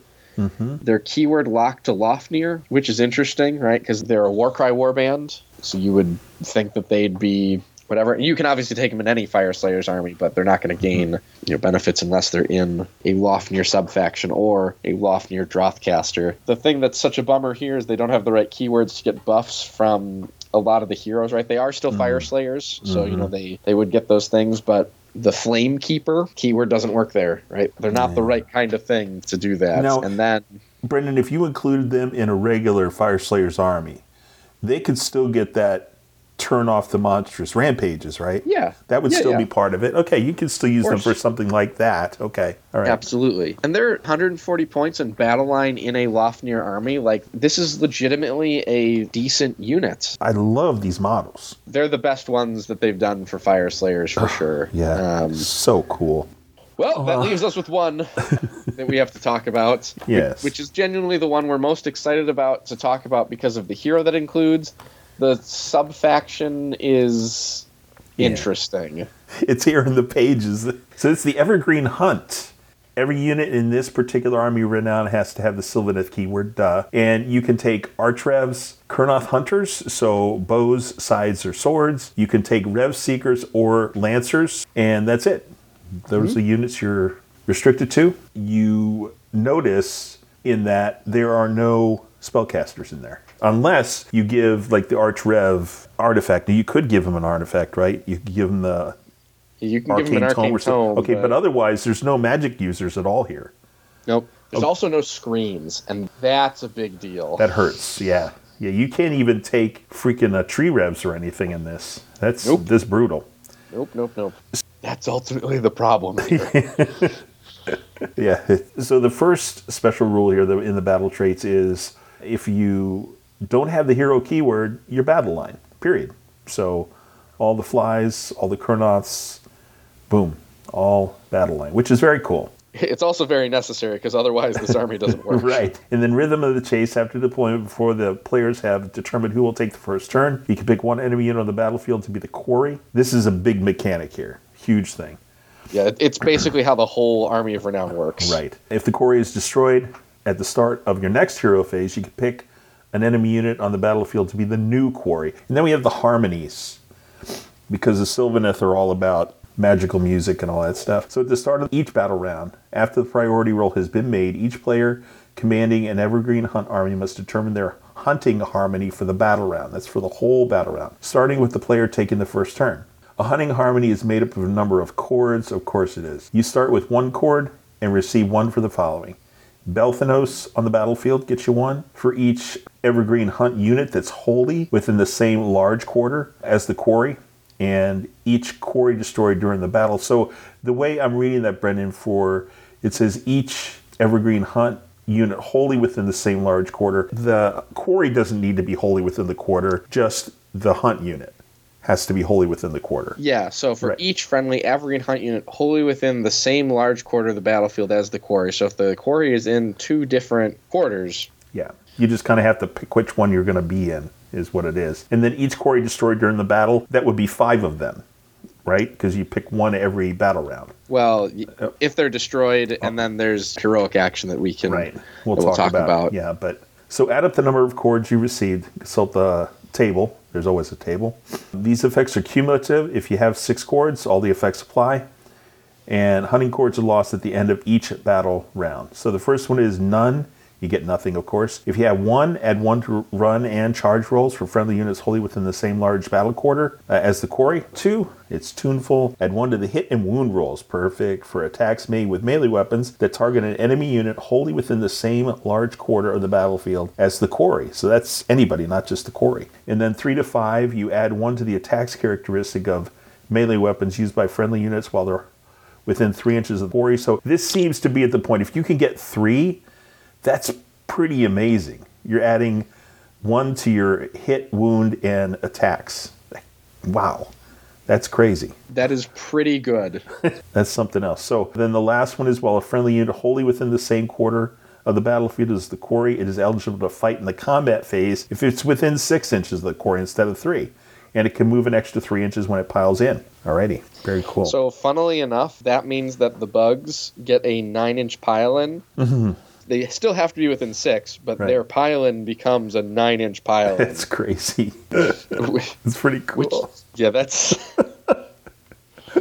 It's really niche, right? The thing here that you're going to struggle with is basically having your opponent kind of cooperate with what you want to do during the game, but them not cooperating, them maybe trying to hide that unit may also play into your strategy as a player. So there are definitely some things about this that I really struggle with in terms of, saying that this is particularly good. Like, if you can get it going, obviously it's great, right? Your Kurnoths are basically everything in your army is going to be 2s and 2s, with between 3 and 5 attacks. Sure. The Arch Revenant hands out an additional attack command. Like, you're in such great, incredible shape. Like, if you can get to that +1 attack. Yeah, or if you're -1 to wound, I don't care, because I'm +2 to wound. Cumulatively, with all my effects, I just don't care. I'm still at a 2-up. The other thing, which is you have abundant growth, is what this particular army gets. So after territories are determined, before faction terrain features are set up, you can pick 3 terrain features on the battlefield that are wholly outside enemy territory. Those features are overgrown. That's exactly the same as it is in the normal book. At the start of your hero phase, you can heal 1 wound allocated to each friendly hunt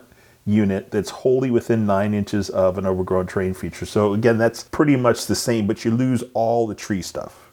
Yeah, you lose all your teleporting, right? Yeah. You lose all your spellcasters, you lose Strike and Fade, you lose Teleport 2, and you're thinking to yourself, how on earth does this work? Right? Like, like, this is crazy. Belthanos, my army's super slow unless I've got, the bugs. Right. Like, how do I deliver this army? We'll get there eventually. Yeah. There's a particular character that's going to provide an answer to your interesting question. This is the first Army of Renown that is built so specifically around one character. Yes. Yep. That it just doesn't work. If you play, like, without it. Yeah. Well, if he dies, your army is done. It's like somebody pulled the plug on your army. you better hope that you've delivered enough damage to different quarries and your army is where it needs to be. Right. Otherwise, yeah, you're in for a really bad rest of the game. Yeah. But you do pick up some heroic actions. Mm-hmm. The first one is the prize quarry sighted. Pick a friendly evergreen hunt hero and one enemy unit within 9 inches of that hero.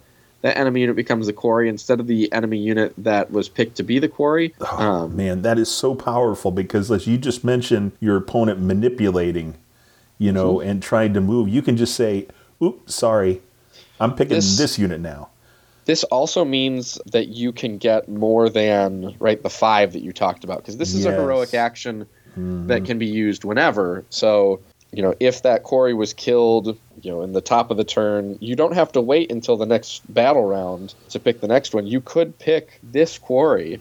You can pick this to be the new quarry, and that's going to mean that you can get, 2. You could get, it's very difficult to set up, you could potentially get 3 quarries in a battle round. You have to kill a unit sometime in the start of the hero phase. Mm-hmm. Very unlikely. Not impossible, but very unlikely. Then you heroic action to switch who you are, and you kill it then, and then in the next start of the hero phase, you do it all over again. And or then the if battle you round were, flips. oh, go ahead, sorry. Yeah, then the battle round flips, and you've got another one. So I was thinking this would be really good if you're locked in with a unit, say with a unit of Kurnoths, and you're going to kill that unit. You're going to kill that unit. You just make that the quarry then. If they're already in contact with it, you're like, oh, okay, that's going to be it right there. Yep. Because I know it's going to die. That's very powerful. Then we have Merciful Strike. If the quarry has any wounds allocated to it, and it's within 3 inches of this unit, this is a monstrous rampage now, roll a dice and add the number of wounds allocated to the quarry to the roll. If the result is greater than the quarry's wound characteristic, one model in that unit is slain. I mean, this would be great if you have something big that's down to like 1 or 2 wounds maybe, then it's very usable. And how many times have we done that where you've gotten somebody down to 1 or 2 and you're just like, oh my God, I can't believe that. This would put you over, very highly probable that you'd kill it with something like this. Yep. Yeah, especially good against monsters, right? Because against smaller things, right, you're just better off with Stomp or something like that. Right. This is for that killing blow, which is why it's called Merciful Strike. Duh. Okay. All right. Command trait. What do we got here? Yep, your 1 command trait, Sapwood Leader. When you use the Abundant Growth battle trait to heal the general, you can heal up to D3 wounds allocated to the general instead of 1. Useful. Yeah. And you're going to take it. I mean, it's not like you're not going to take that one, right? You can have a look at the ones in the book that are core. I don't know that you're going to say, oh, I really need my general to be re-rolling charges. Right. All right, so the next thing we have is the Hunting Horn that Belthanos has. Once per battle, at the start of the battle round, the bearer can say that they will blow their hunting horn. If they do so, you receive 1 additional hunting harmony chord for that battle round. It's fine. I mean, that's what you got. Could be useful. It could put you over the 2 to the 3. I really like the idea of using it right at the start of the battle to put you in that 2 category, and then send your Spite Rider Lancers up to kill the first quarry to get you at 2 points. Yeah. Tucked right in there at 2, yep. And then that locks you into a minimum 1 for the rest of the battle. Yeah. And as long as your Belthanos is alive, that locks you in at 2. That 2 to 3 category is where things really get crazy. But if you have 1 but not 2, it doesn't really... Right. Yeah. Right. That's a good point. It doesn't do a ton for you. Excellent. So battle tactics, we have 3 of those. Trophy kill, you complete this tactic if the quarry was destroyed by an attack made with a melee weapon in this turn. Cool. That's literally like all you have except for, whatever bow hunters you do or don't take. Right. Then we have encircled. You complete this tactic if, at the end of this turn, all friendly units are in the same large quarter of the battlefield as the quarry. Don't love that one, right? That one's kind of counterintuitive. That means your whole army is in the same quarter of the battlefield as the one unit that you're trying to kill, and ideally you've killed it. Yep. Don't love that one. No. The other thing here is you can get really distracted. I mean, the quarry piece and the hunting harmonies are really important, but you still got the rest of the enemy army you got to deal with. Yeah, you also have to play the game. Right, exactly. You can't just focus on that one thing and expect to win. And then we have Spring the Trap. Okay, pronounce it right. You complete this battle tactic if 4 or more friendly units made a charge move in this turn, and 1 or more of these units made an attack with a melee weapon that targeted the quarry in this turn. Yeah, Really? Okay. 2 of those 3 are just amazing. They're really, really easy. And that's perfect, right? Because, Right. just like what we're talking about with the Flame Seekers, Yeah. where because you don't have any wizards, you're going to be trading off, a couple of those battle tactics that effectively become unachievable. Sure. Having some in your pocket that are very doable is good. Mm-hmm. And then your grand strategy, when the battle ends, you complete this grand strategy if you've destroyed 4 or more quarries. It's not impossible. No, it might be tougher if you're playing giants Sure. to kill 4, but otherwise, again, that's that skew, and I think it's very don't doable. hate that one. You're probably off, again, better suited taking Overshadow. Basically, your whole army is battle line. Now, you're not going to have tons and tons of units, but basically your whole army's battle line. Yep. And it's still hard to rip through 30 wounds worth of Kurnoth Hunters. Yeah, It's really tough. All right. But we haven't gotten to the problem, Dan, of solving the delivery of this army. Yeah, So and that's the issue. why don't you tell us about Belthanos, Dan? Oh, man. Just so cool. So, 12-inch move. Okay, Dan, just get on with it, okay? All right. So, 12-inch move, 14 wounds, 3 up save, 9 bravery. Has 2 melee weapons. First, you have his glaive. The range of both of these are 2 inches and 4 attacks, both these weapons. To hit is 2s down to 4s with the glaive, 3s to wound, -3 and 3 damage. So pretty respectable there. And then the mandibles and the legs of the Coolio beetle he's riding is a 4 up to hit, 3 up to wound, -2, and damage goes from 4 down to 2. So you have damage 3 and damage 4. 8 attacks on this thing. And pretty easily, when you think about it, if you've got an Archrev close, you could be down to 2s and 2s, 3s and 2s if you're using all that attack. I mean, you could really be rocking. You don't even need, the command abilities. You just need to be at level 3. Right. Yeah. Absolutely. Yep. You're I know thinking what you're about, thinking. where the next half of this conversation is, which is how do you use them in a regular Sylvaneth army? That, right. has We'll screens talk about that wizards? when we get there. Yeah, okay.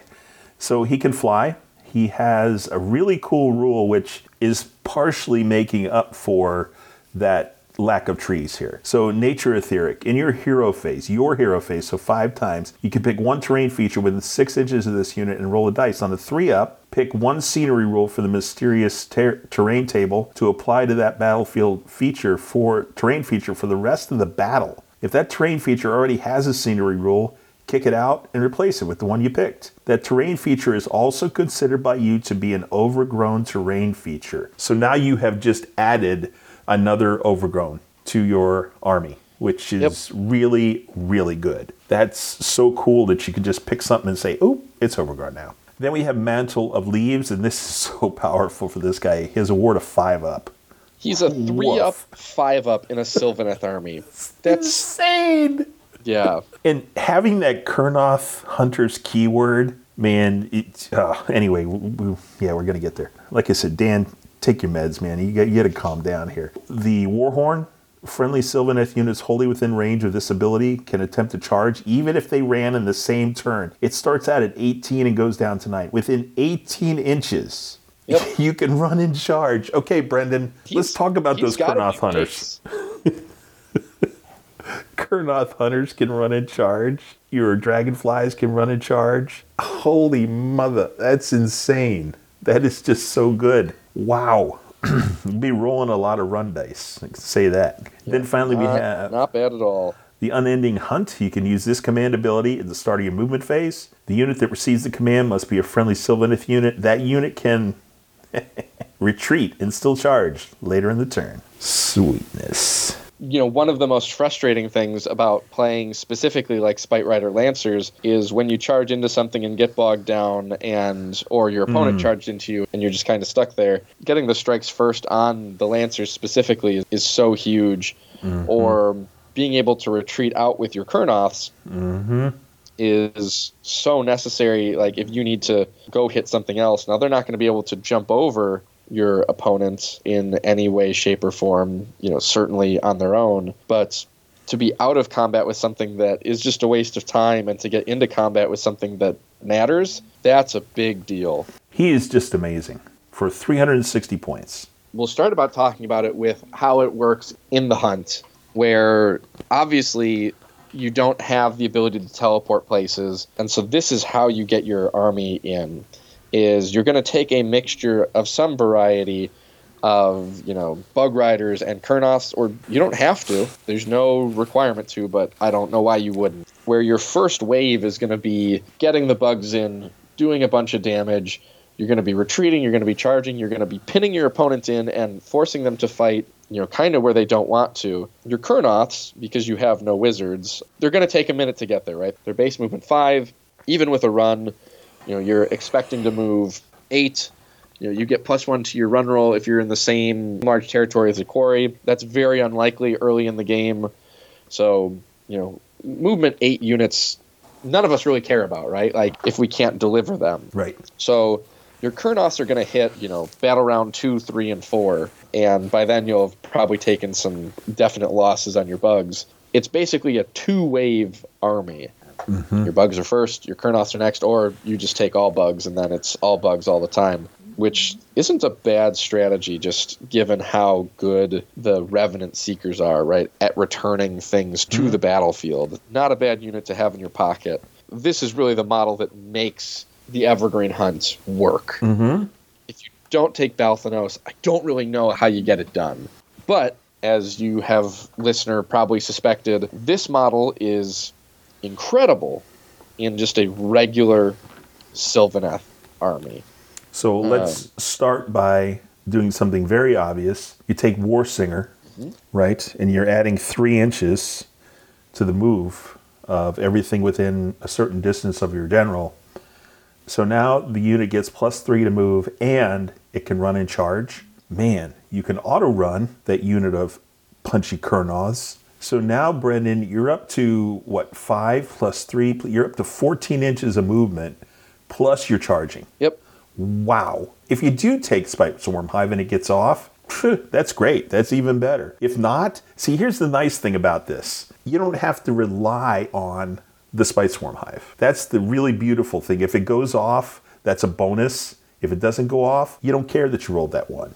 Because you're already moving these guys some insane amount of distance. You're also adding 3 inches to your bugs, right? Your dragonflies. And, oh my gosh, it's just insane. That's the first thing that's insane about having Belthanos in a regular army. Yeah. The second thing that's insane is that you get to turn pieces of terrain into other pieces of terrain. It's so nice. So it's like, okay, I didn't get that tree off. And how many times have you and I talked about, nope, I got 1 tree off the first 4 battle rounds, right? Yep, I'm stuck wherever I am, and that's... Well, it was okay. You know why? Because Belthanos turned 2 other terrain features into Overgrown, and I can teleport to and from those now. It's like, yeah, hello. And the way I would probably start my game, I would very likely, instead of taking a Warsong Revenant, I would probably be taking 2 Branch Witches, as effectively a discount version, turning the tree that I'm starting in to Arcane, and I now effectively have a Warsong Revenant from a casting perspective at a pretty good discount. Again, obviously not the same, but it's not that different. You do that, you turn it into your casting castle, but then, you just go mobile because you're not going to take Spellslinger. You're going to take Warsinger, and you're going to be moving around, and you're going to be taking the fight to people, and you still have your home base to come back to. I do still think that Spiteswarm Hive absolutely has a place because you can still use it as a launch pad for, a Tree Lord or Durthu to load it up with +3, send it out somewhere, have that 3-inch charge, and then all while that's happening, you're fighting somewhere else with the Belthanos force, causing mischief and mayhem across the mortal realms. Well, here, and you mentioned Durthu, this again is another deal with him. If he's moving 14 inches, right, because you're doing the same thing to him that you did to the Kurnoths that I was talking about, his mobility is huge now. So why not take the Durthu? It's fine. And again, if it doesn't go off, great. If it does go off, then teleport him and put him anywhere you want, essentially. That's so good. The really cool thing of having an Archrev following Belthanos around is really, really good to buff up those wound rolls, You're not going to have the harmonies, but who cares? You're going to be wounding on 2s. And that Archrev can keep up with the Belthanos. very easily. I don't see why you wouldn't do that, considering how good Belthanos is. And his damage potential is very, very respectable. You can really punch at or above his weight. And he can take a punch back, which is the best part. Well, that's right with that.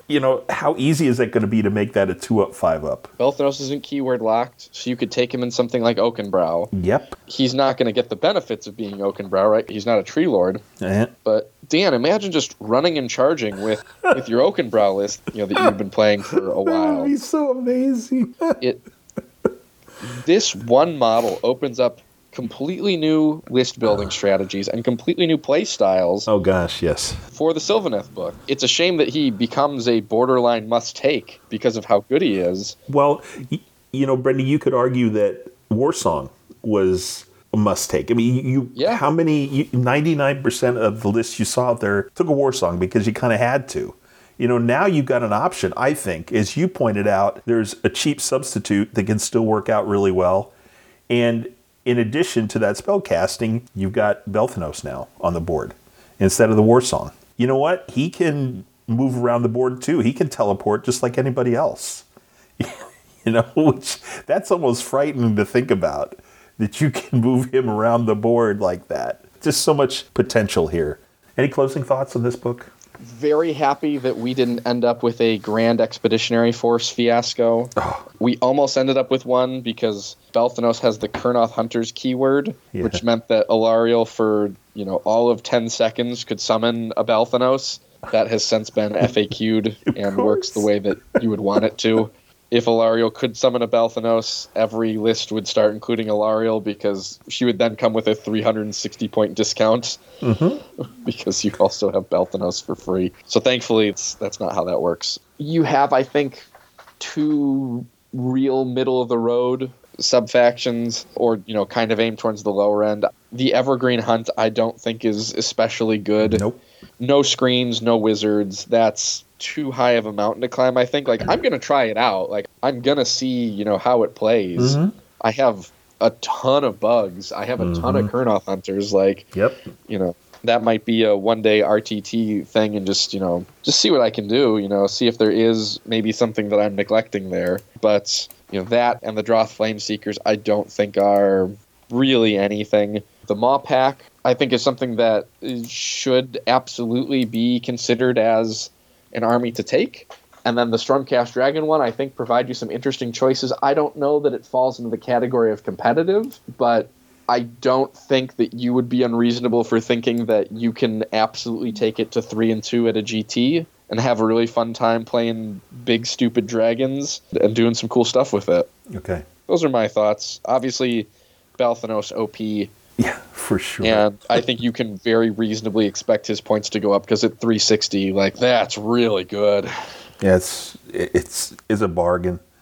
I have to agree with you. I'm really sorry that the Fyreslayer's Army of Renown isn't a little more utilitarian, because I really love the whole theme of, especially with those new models paired up with the Magmadroths, which are just wonderful models. It's so cool. And if the game shifts where there's a ton of monsters running around, that sub-faction is going to become awesome overnight. But I'm not going to hold my breath that that's the reality that's going to be undertaken. Right. We already saw the Monster General's Handbook, and we're not getting a General's Handbook again until July, and that's probably when 4th edition comes out. So, yes, who even knows what all that's going to look like? A bummer for Fyreslayer's players for sure. Their army's in a tough place. Certainly the hope would be that a Armies of Renown would breathe some new life into the army the same way that King Broad Stomp did. That's my thoughts on the Droth Keepers. In terms of the Draken and the Skywing, I just think it's so cool that Ionus is 400 points, so you could take him as an ally. I think it would be really fun to run an army with him and Belthanos. And I know there's no synergies or anything. I just think the 2 models in one army would just be so cool. It just would... I don't know. He's just a really, really solid Warscroll. And, the nice thing is he's very, he's very independent in terms of his rules. He doesn't provide any real synergies anywhere, but he's strong on his own no matter where he goes or what he does. And I think that's neat to have a Warscroll like that for me. Sure. I see that. My feelings about the Evergreen Hunt, but Belthanos in particular should be very obvious. Ogre Maw Tribes thing, I think it's great. I think it's neat that they have a terrain piece like that, and that they can, use Gutbusters so they can actually create a really cool army around this, other than just the roving maw. I think either as individual rules or a set of rules in terms of the Mawpit and those kind of things, I like this book. It's fine. I'm a little sad about the Magmadroth army, but otherwise, there's a lot of good stuff to take out of here and put into the game and play in the game outside of just these armies of renown, which is really cool. We haven't seen, we got Ionus, we have the Mawpit, and we have Belthanos that you can take out and put somewhere else. And they can all be really effective. That we really haven't seen a whole lot of, where you have that many individual war scrolls that can be pulled out and dropped in somewhere and have a real big effect on an army that exists already. And that's my thoughts on this. This was a good book. I'm very interested to see what they do for book 4, which we'll talk about probably at the show close, because that was something that was previewed a little bit. That's it then. Another Dawnbringers. Listeners, we are going to move on, and we are going to talk about reading and writing and arithmetic. Reading and listening and watching. We'll be right back. Etc., etc., etc. It is Scriptorium time. We have a few new releases. One of them related to our book that we talked about in Emperor Lies, and that is Black Talon. So it's a book about Neve, which is very cool. Gets her own Mortal Realms novel. That's awesome. We have the Temple of Silence, which is the Van Denst family, father and daughter witch hunters. They have a book. And then we have Sea of Souls, which is the 7th Dawn of Fire book, and that one is coming out as well. So those are all new releases since our last show. Brendan, over to you, buddy. Not much has changed in terms of what I've been listening to or watching. I'm in the final stretch of the Grant biography. They're closing out the last year of his second term. Interesting thing about presidents, most of them don't live very long after their second term, particularly in that time of American history. So I'm going to close that out, and I've already spent my credit, already downloaded The End of the Death Volume 2. Oh, yeah. As soon as I'm done with Grant, we're over to that. I thought I'd bought some time with Grant, but not enough. Not enough. We're closing in on that. So beat me out on that one. That's cool. Have you watched any more of the House of Usher, or was that over? Oh, I finished it, You finished it, okay. 10 episode done. I think when we talked, I had part of the last episode to watch. Okay. I might go back and watch it all again. It went very quick to see if there's things that I pick up on a second time through that I maybe didn't the first. I got the express feeling at the end of it that there was maybe things that you could have seen or picked up on earlier that maybe makes it, what's the right word, more sad in the way that it all turns out. Okay. Now, some of the foreshadowing was very heavy, and even me, Captain Idiot, was like, oh, these things are all related. Yeah, I did really enjoy that. I would recommend, the watch. It ended well, and I really appreciated that. So, yeah. Well, as soon as I finish Expanse, it's on my watch list, so I'm going to start House of Usher when I finish. Oh, very cool. Yep. That's it for me. Dead Tree book-wise, I got back in because I hate leaving books unfinished. So I did finish my MacArthur Reconsidered book. I just would say that unless you're some kind of diehard MacArthur fan, you really should give it a listen or read it to get, I think, a more realistic perspective on who this individual was. I just think of all the lives that MacArthur's incompetence cost. Tens of thousands, if not hundreds of thousands of lives for him to pursue his career and his image. And tough read that way, but I'm glad I finished it, and it was worthwhile for sure. I'm almost done with War of Words that I had talked about, and it continues to be a fascinating book and very, very informative as well. In the audiobook realm, I finished Rose at War. I talked about that last time and how much I really, really enjoyed Emma Gregory's voicings, and the stories were all great. Then, I don't know why I missed this, Brendan, but the 11th Gaunt's Ghost book, Only in Death, had come out a little while ago, and I had never listened to it. Of course, I've read all the books, but Toby Longworth just, he's the guy, and he does such a great job with them. This was no exception. Actually, Cindy was listening to it partway through it, and it's always fun when she engages with a story and she starts asking questions stuff, and she knows a lot about Gaunt's Ghost because she's listened to other books. That was really fun to have her kind of participate in those. The nice thing about this being the 11th book, is there's only one more of the books, book 12, that needs to come out as an audiobook, because 13 through 15 are already out. So once the next book is called Blood Pact, and once that one is listened to, then I can just jump right into the other 3. I don't have to wait for them at all. Expanse is back on full burn. Dan is not a bad bear anymore. I have actually gotten back on the rowing machine. And because I'm batching it for a little while right now, so I'm like binging, Brendan, watching like 4 or 5 episodes a day, man. It's not that much, but it's like 2 or 3 episodes every day. Because I'm watching like at dinner. It's like, oh, I'm going to watch Expanse, or at lunch. I'm like, I'm going to sit down and watch. You are enjoying the thing that I was, which is I can just listen to and watch whatever I want, whenever I want. And just carry my phone or my TV around with me to a different part of the house and do this other thing. You know, I was telling Cindy, she's like, well, enjoy it while it lasts. It's like, I will. So yeah, just wonderful. I think I'm about halfway through season 4 now, so another 2.5 to go. Then I actually was able to watch All the Light We Cannot See, which was that World War II movie on Netflix. It actually is I thought it was just a single movie, but it's actually a 4-part, about an hour at a piece, story of a young French girl and a young German man. It's set right before the Allies, they've liberated a lot of Normandy, but they're about to liberate the fortress city of Saint-Malo, where this French girl lives. She's running a kind of resistance radio station clandestinely in the town, and he is an expert at radios and radio direction finding. And so the German army wants him to find her. You're thinking, like, what's the connection between these two, just so totally different in their life experiences? And it's really cool how the story brings that connection and brings them together. It's very, very good. Then I found out that something called Masters of the Air is set for a release at the end of January now, and it is basically a story of the 8th Air Force by the same people that did Band of Brothers and the Pacific. So it is going to be really, really good, I am sure. And if you look at the trailer of it, it looks fantastic. I think it's interesting that just like where they picked Easy Company for Band of Brothers, they picked the 100th Bomb Group for the 8th Air Force. They were known as the Bloody 100th because their losses were insane, like 40% or 45% losses during the war. There were a couple of raids they went on where they lost like half their aircraft or so. It's just nuts. But anyway, it looks like a really, really cool thing about the 8th Air Force. There are 2 books that I would recommend to listeners if they want to get an idea of what this might be about. The first one's called A Wing and a Prayer, and the other one is called Luck of the Draw. And they're specifically written by people who were in the 100th Bomb Group. So it looks to be really, really worthwhile. We just had a little conversation. Napoleon's coming out this weekend, so looking forward to it. I know it'll be a very, very interesting movie. It's Ridley Scott. He just doesn't make a non-entertaining movie. How accurate it is up for great debate, of course, but I've always enjoyed the Ridley Scott movies I have seen, starting with Blade Runner.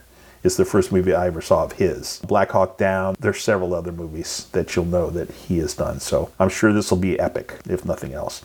And then really good news is that the Dune release, which was moved from November up to April at one point, has now been moved back, and it is going to be released in early March. First week in March. I think March 1st, in fact. So yeah, baby. Maybe the way we see it is at Adepticon then. Yes, I think maybe you and I should do that one night. Even if we're both exhausted, we should do that, Brendan. You know what? This sounds like a good Wednesday night. Hey, that's an idea. Yeah, if we get there early enough, yeah, that's a great idea. We'll check that out as we get closer. Because when you and I saw it, it was at your house. We had to go to streaming to see the first one. So that would be really cool. Fire it up on HBO. Yep, that is it for Scriptorium. We are moving on to This or That.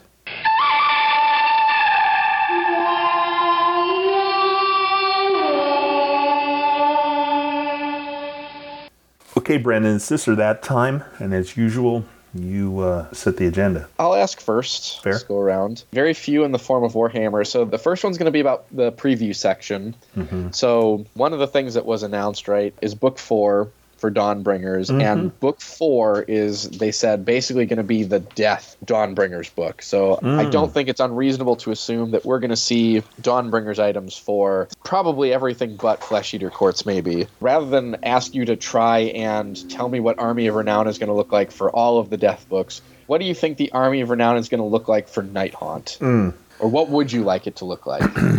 I would like to see a horde army kind of mechanic. Okay. I think that would be really interesting with a special character, as we've gotten with a lot of these. I think would be awesome. And then somehow feed into some insane recursion where you can bring back a really scary amount of, say, chain rasps or something like that. I think that would be pretty fun. The other option for me is to make some kind of a cav army out of the Hex-Rays. Yeah, I think that would be really neat too. So. Okay. Next question here is based on what we talked about a little bit in the show. So we've now seen a number of different kinds of armies of renown. Which of the 4 would you like to play that's built around a special character? So that's the Trug's Trogherd, the Evergreen Hunt, Broad Stomp, or the Skywing. All 4 of those are built around a named character specifically. Which one of those 4 do you think would be most enjoyable for you to play? I think the dragon one would be cool. Yeah, I mean... Yeah, you really seem to like Ionus. And I read his War Scroll, and the model is amazing. As you had mentioned, I would certainly like to try an Evergreen Hunt list just to see it work and what it does. But I don't plan on ever taking it to an event. I just don't. I can't see it being that fun to play because it takes away so much that make the Sylvaneth what they are. So yeah, I think it would be a dragon army with Ionus. Okay. So the Scriptorium section. I think anybody who's listened to this show more than once knows that maybe hate's not the right word for MacArthur, but you hold a deep disdain for him. And if he's not first place, who is the most disdained historical character in your mind? And if it is MacArthur, who's second? It used to be Montgomery, Bernard Montgomery in the English Army in World War II. It used to be, because I read a similar type of book about him that wasn't, all fawning and, oh, he's so wonderful, and everybody rationalizing all the screw-ups that he did. MacArthur, after my read, has gone to the top of the list. Okay. Especially, again, because of lives and his disdain for casualties. The other thing that really struck me, Brendan, was his disdain for his enemies. He had absolutely no respect for the Japanese or their capabilities. None. And the same thing happened in the Korean War. He was like, oh, the Chinese, they're not going to be anything. They're not going to do anything to us. Hello. Like, wow. How many lives did that cost?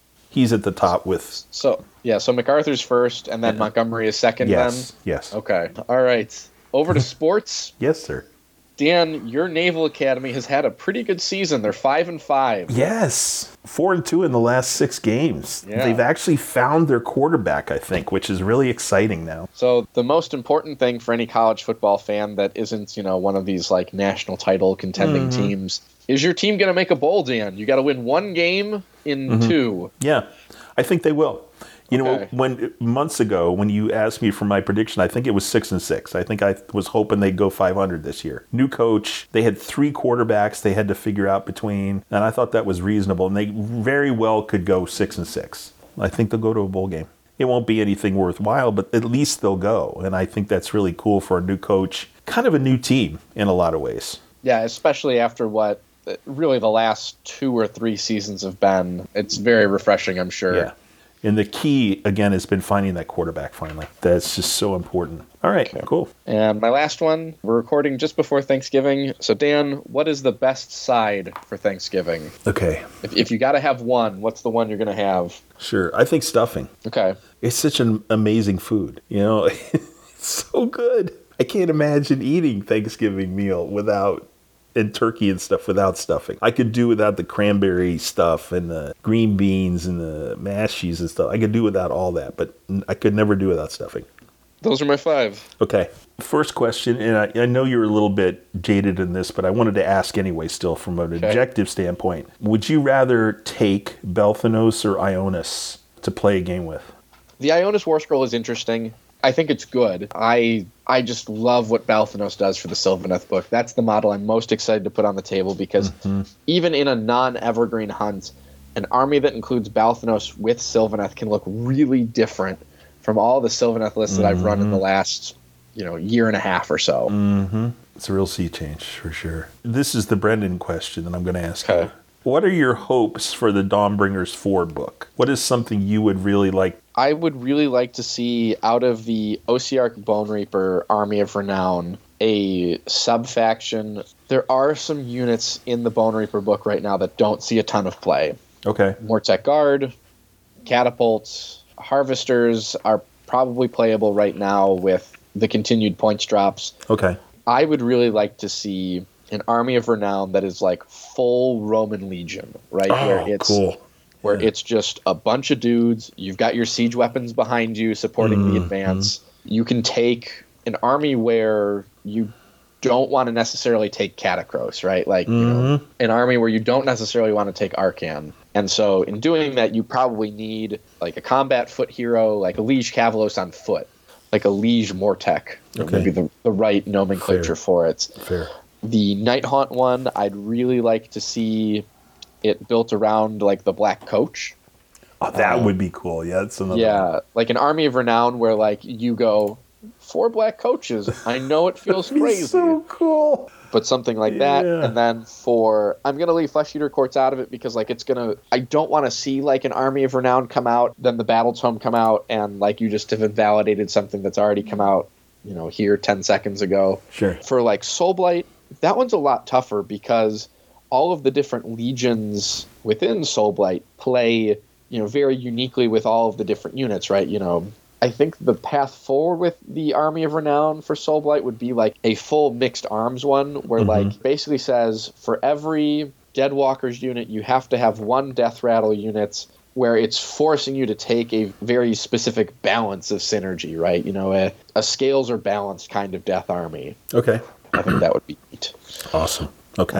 We'll let Flesh Eater Courts be whatever their army book is going to be. Yep, which is coming out soon, hopefully. Okay, it's that time of year, a couple weeks. Army or Navy? Army looks terrible. Like, obviously you can throw the record out when those two teams play. Oh, yeah, for sure. But, I mean, they look completely out of sorts. The new offense that they've installed is not working the way that they'd hoped. It has some flashes where you go like, okay, like there's maybe something here, but there may be another 2 seasons away from getting it to work the way that they'd like it to. Okay. I'm going to take Navy. Okay, awesome. You're batching it, let's say, again. You're back in those days. So you have a big casserole full of pasta bake, or you have a big pot of chili. Which would you rather have as, you know, that's your meal for the week? I'm not a chili guy at all. Don't particularly care for beans. Stews are really not my thing. It's the pasta bake all week for me. Okay. And then the last one. Would you prefer that the Bucks have a slow or a fast start to their season? Let's say the first 25 to 30 games. You want to see them go like 25-5, or would you rather have them go, say, you know, 15-15 or 20-10 or something a little slower, and then pick it up towards the end and have that momentum at the end? I'd rather see a slower start because the only thing that really matters for that team is the playoffs. It can't be so slow where you're like, oh boy, are you a play-in team? But like it can be a slower start where you're like, oh well, you know, they might not be the number 1 seed, but they're still top 4. Sure. I think that's much more important. It's much more important to get it right and, you know, figure out all of the different little problems you run into as a team like that, where well and truly the only thing that matters for that team is the playoffs. Okay, fair enough. That's it. Then we are moving on to closeout time. All right. There is something going on around here. Something you may not even know about. There are no Sunday announcements because it's Tuesday. Yep. Too bad, so sad. But we do have 2 Q&A questions, one for you and one for me, from our young friend Ellis, who we met a couple years ago at Youngbloods. His question for you is, if either Dame or Giannis gets seriously injured, do you think the Bucks have a chance of winning a chip, or do they need both of them to be out there? Oh, boy. Number 1, that's so far away. Because we really don't even know how healthy he is. They don't even really know what defense they're playing right now. It feels like it changes every night. Sure. It feels like a couple of the defensive schemes are working a lot better than the others. You just got to put Brook and drop. They need to stop overthinking that. I don't think, at least from what we've seen, that this is a team that can win without the both of them. Now, it can be a situation where you can miss one of them for a little while. Okay. But I don't think you can win 4 rounds of the playoffs with no Dame or Giannis. I just don't see how they do it. We've obviously seen what those teams look like in terms of Portland was, you know, Dame only, and Milwaukee pre-Drew, where it was the Chris and Giannis show, and that was not enough. I think you need that third wheel for the team to really go. And what's been funny is that Giannis and Dame have on several occasions put up, you know, something like 75% of the points, and you're just like, jeez, Cool. That'll work.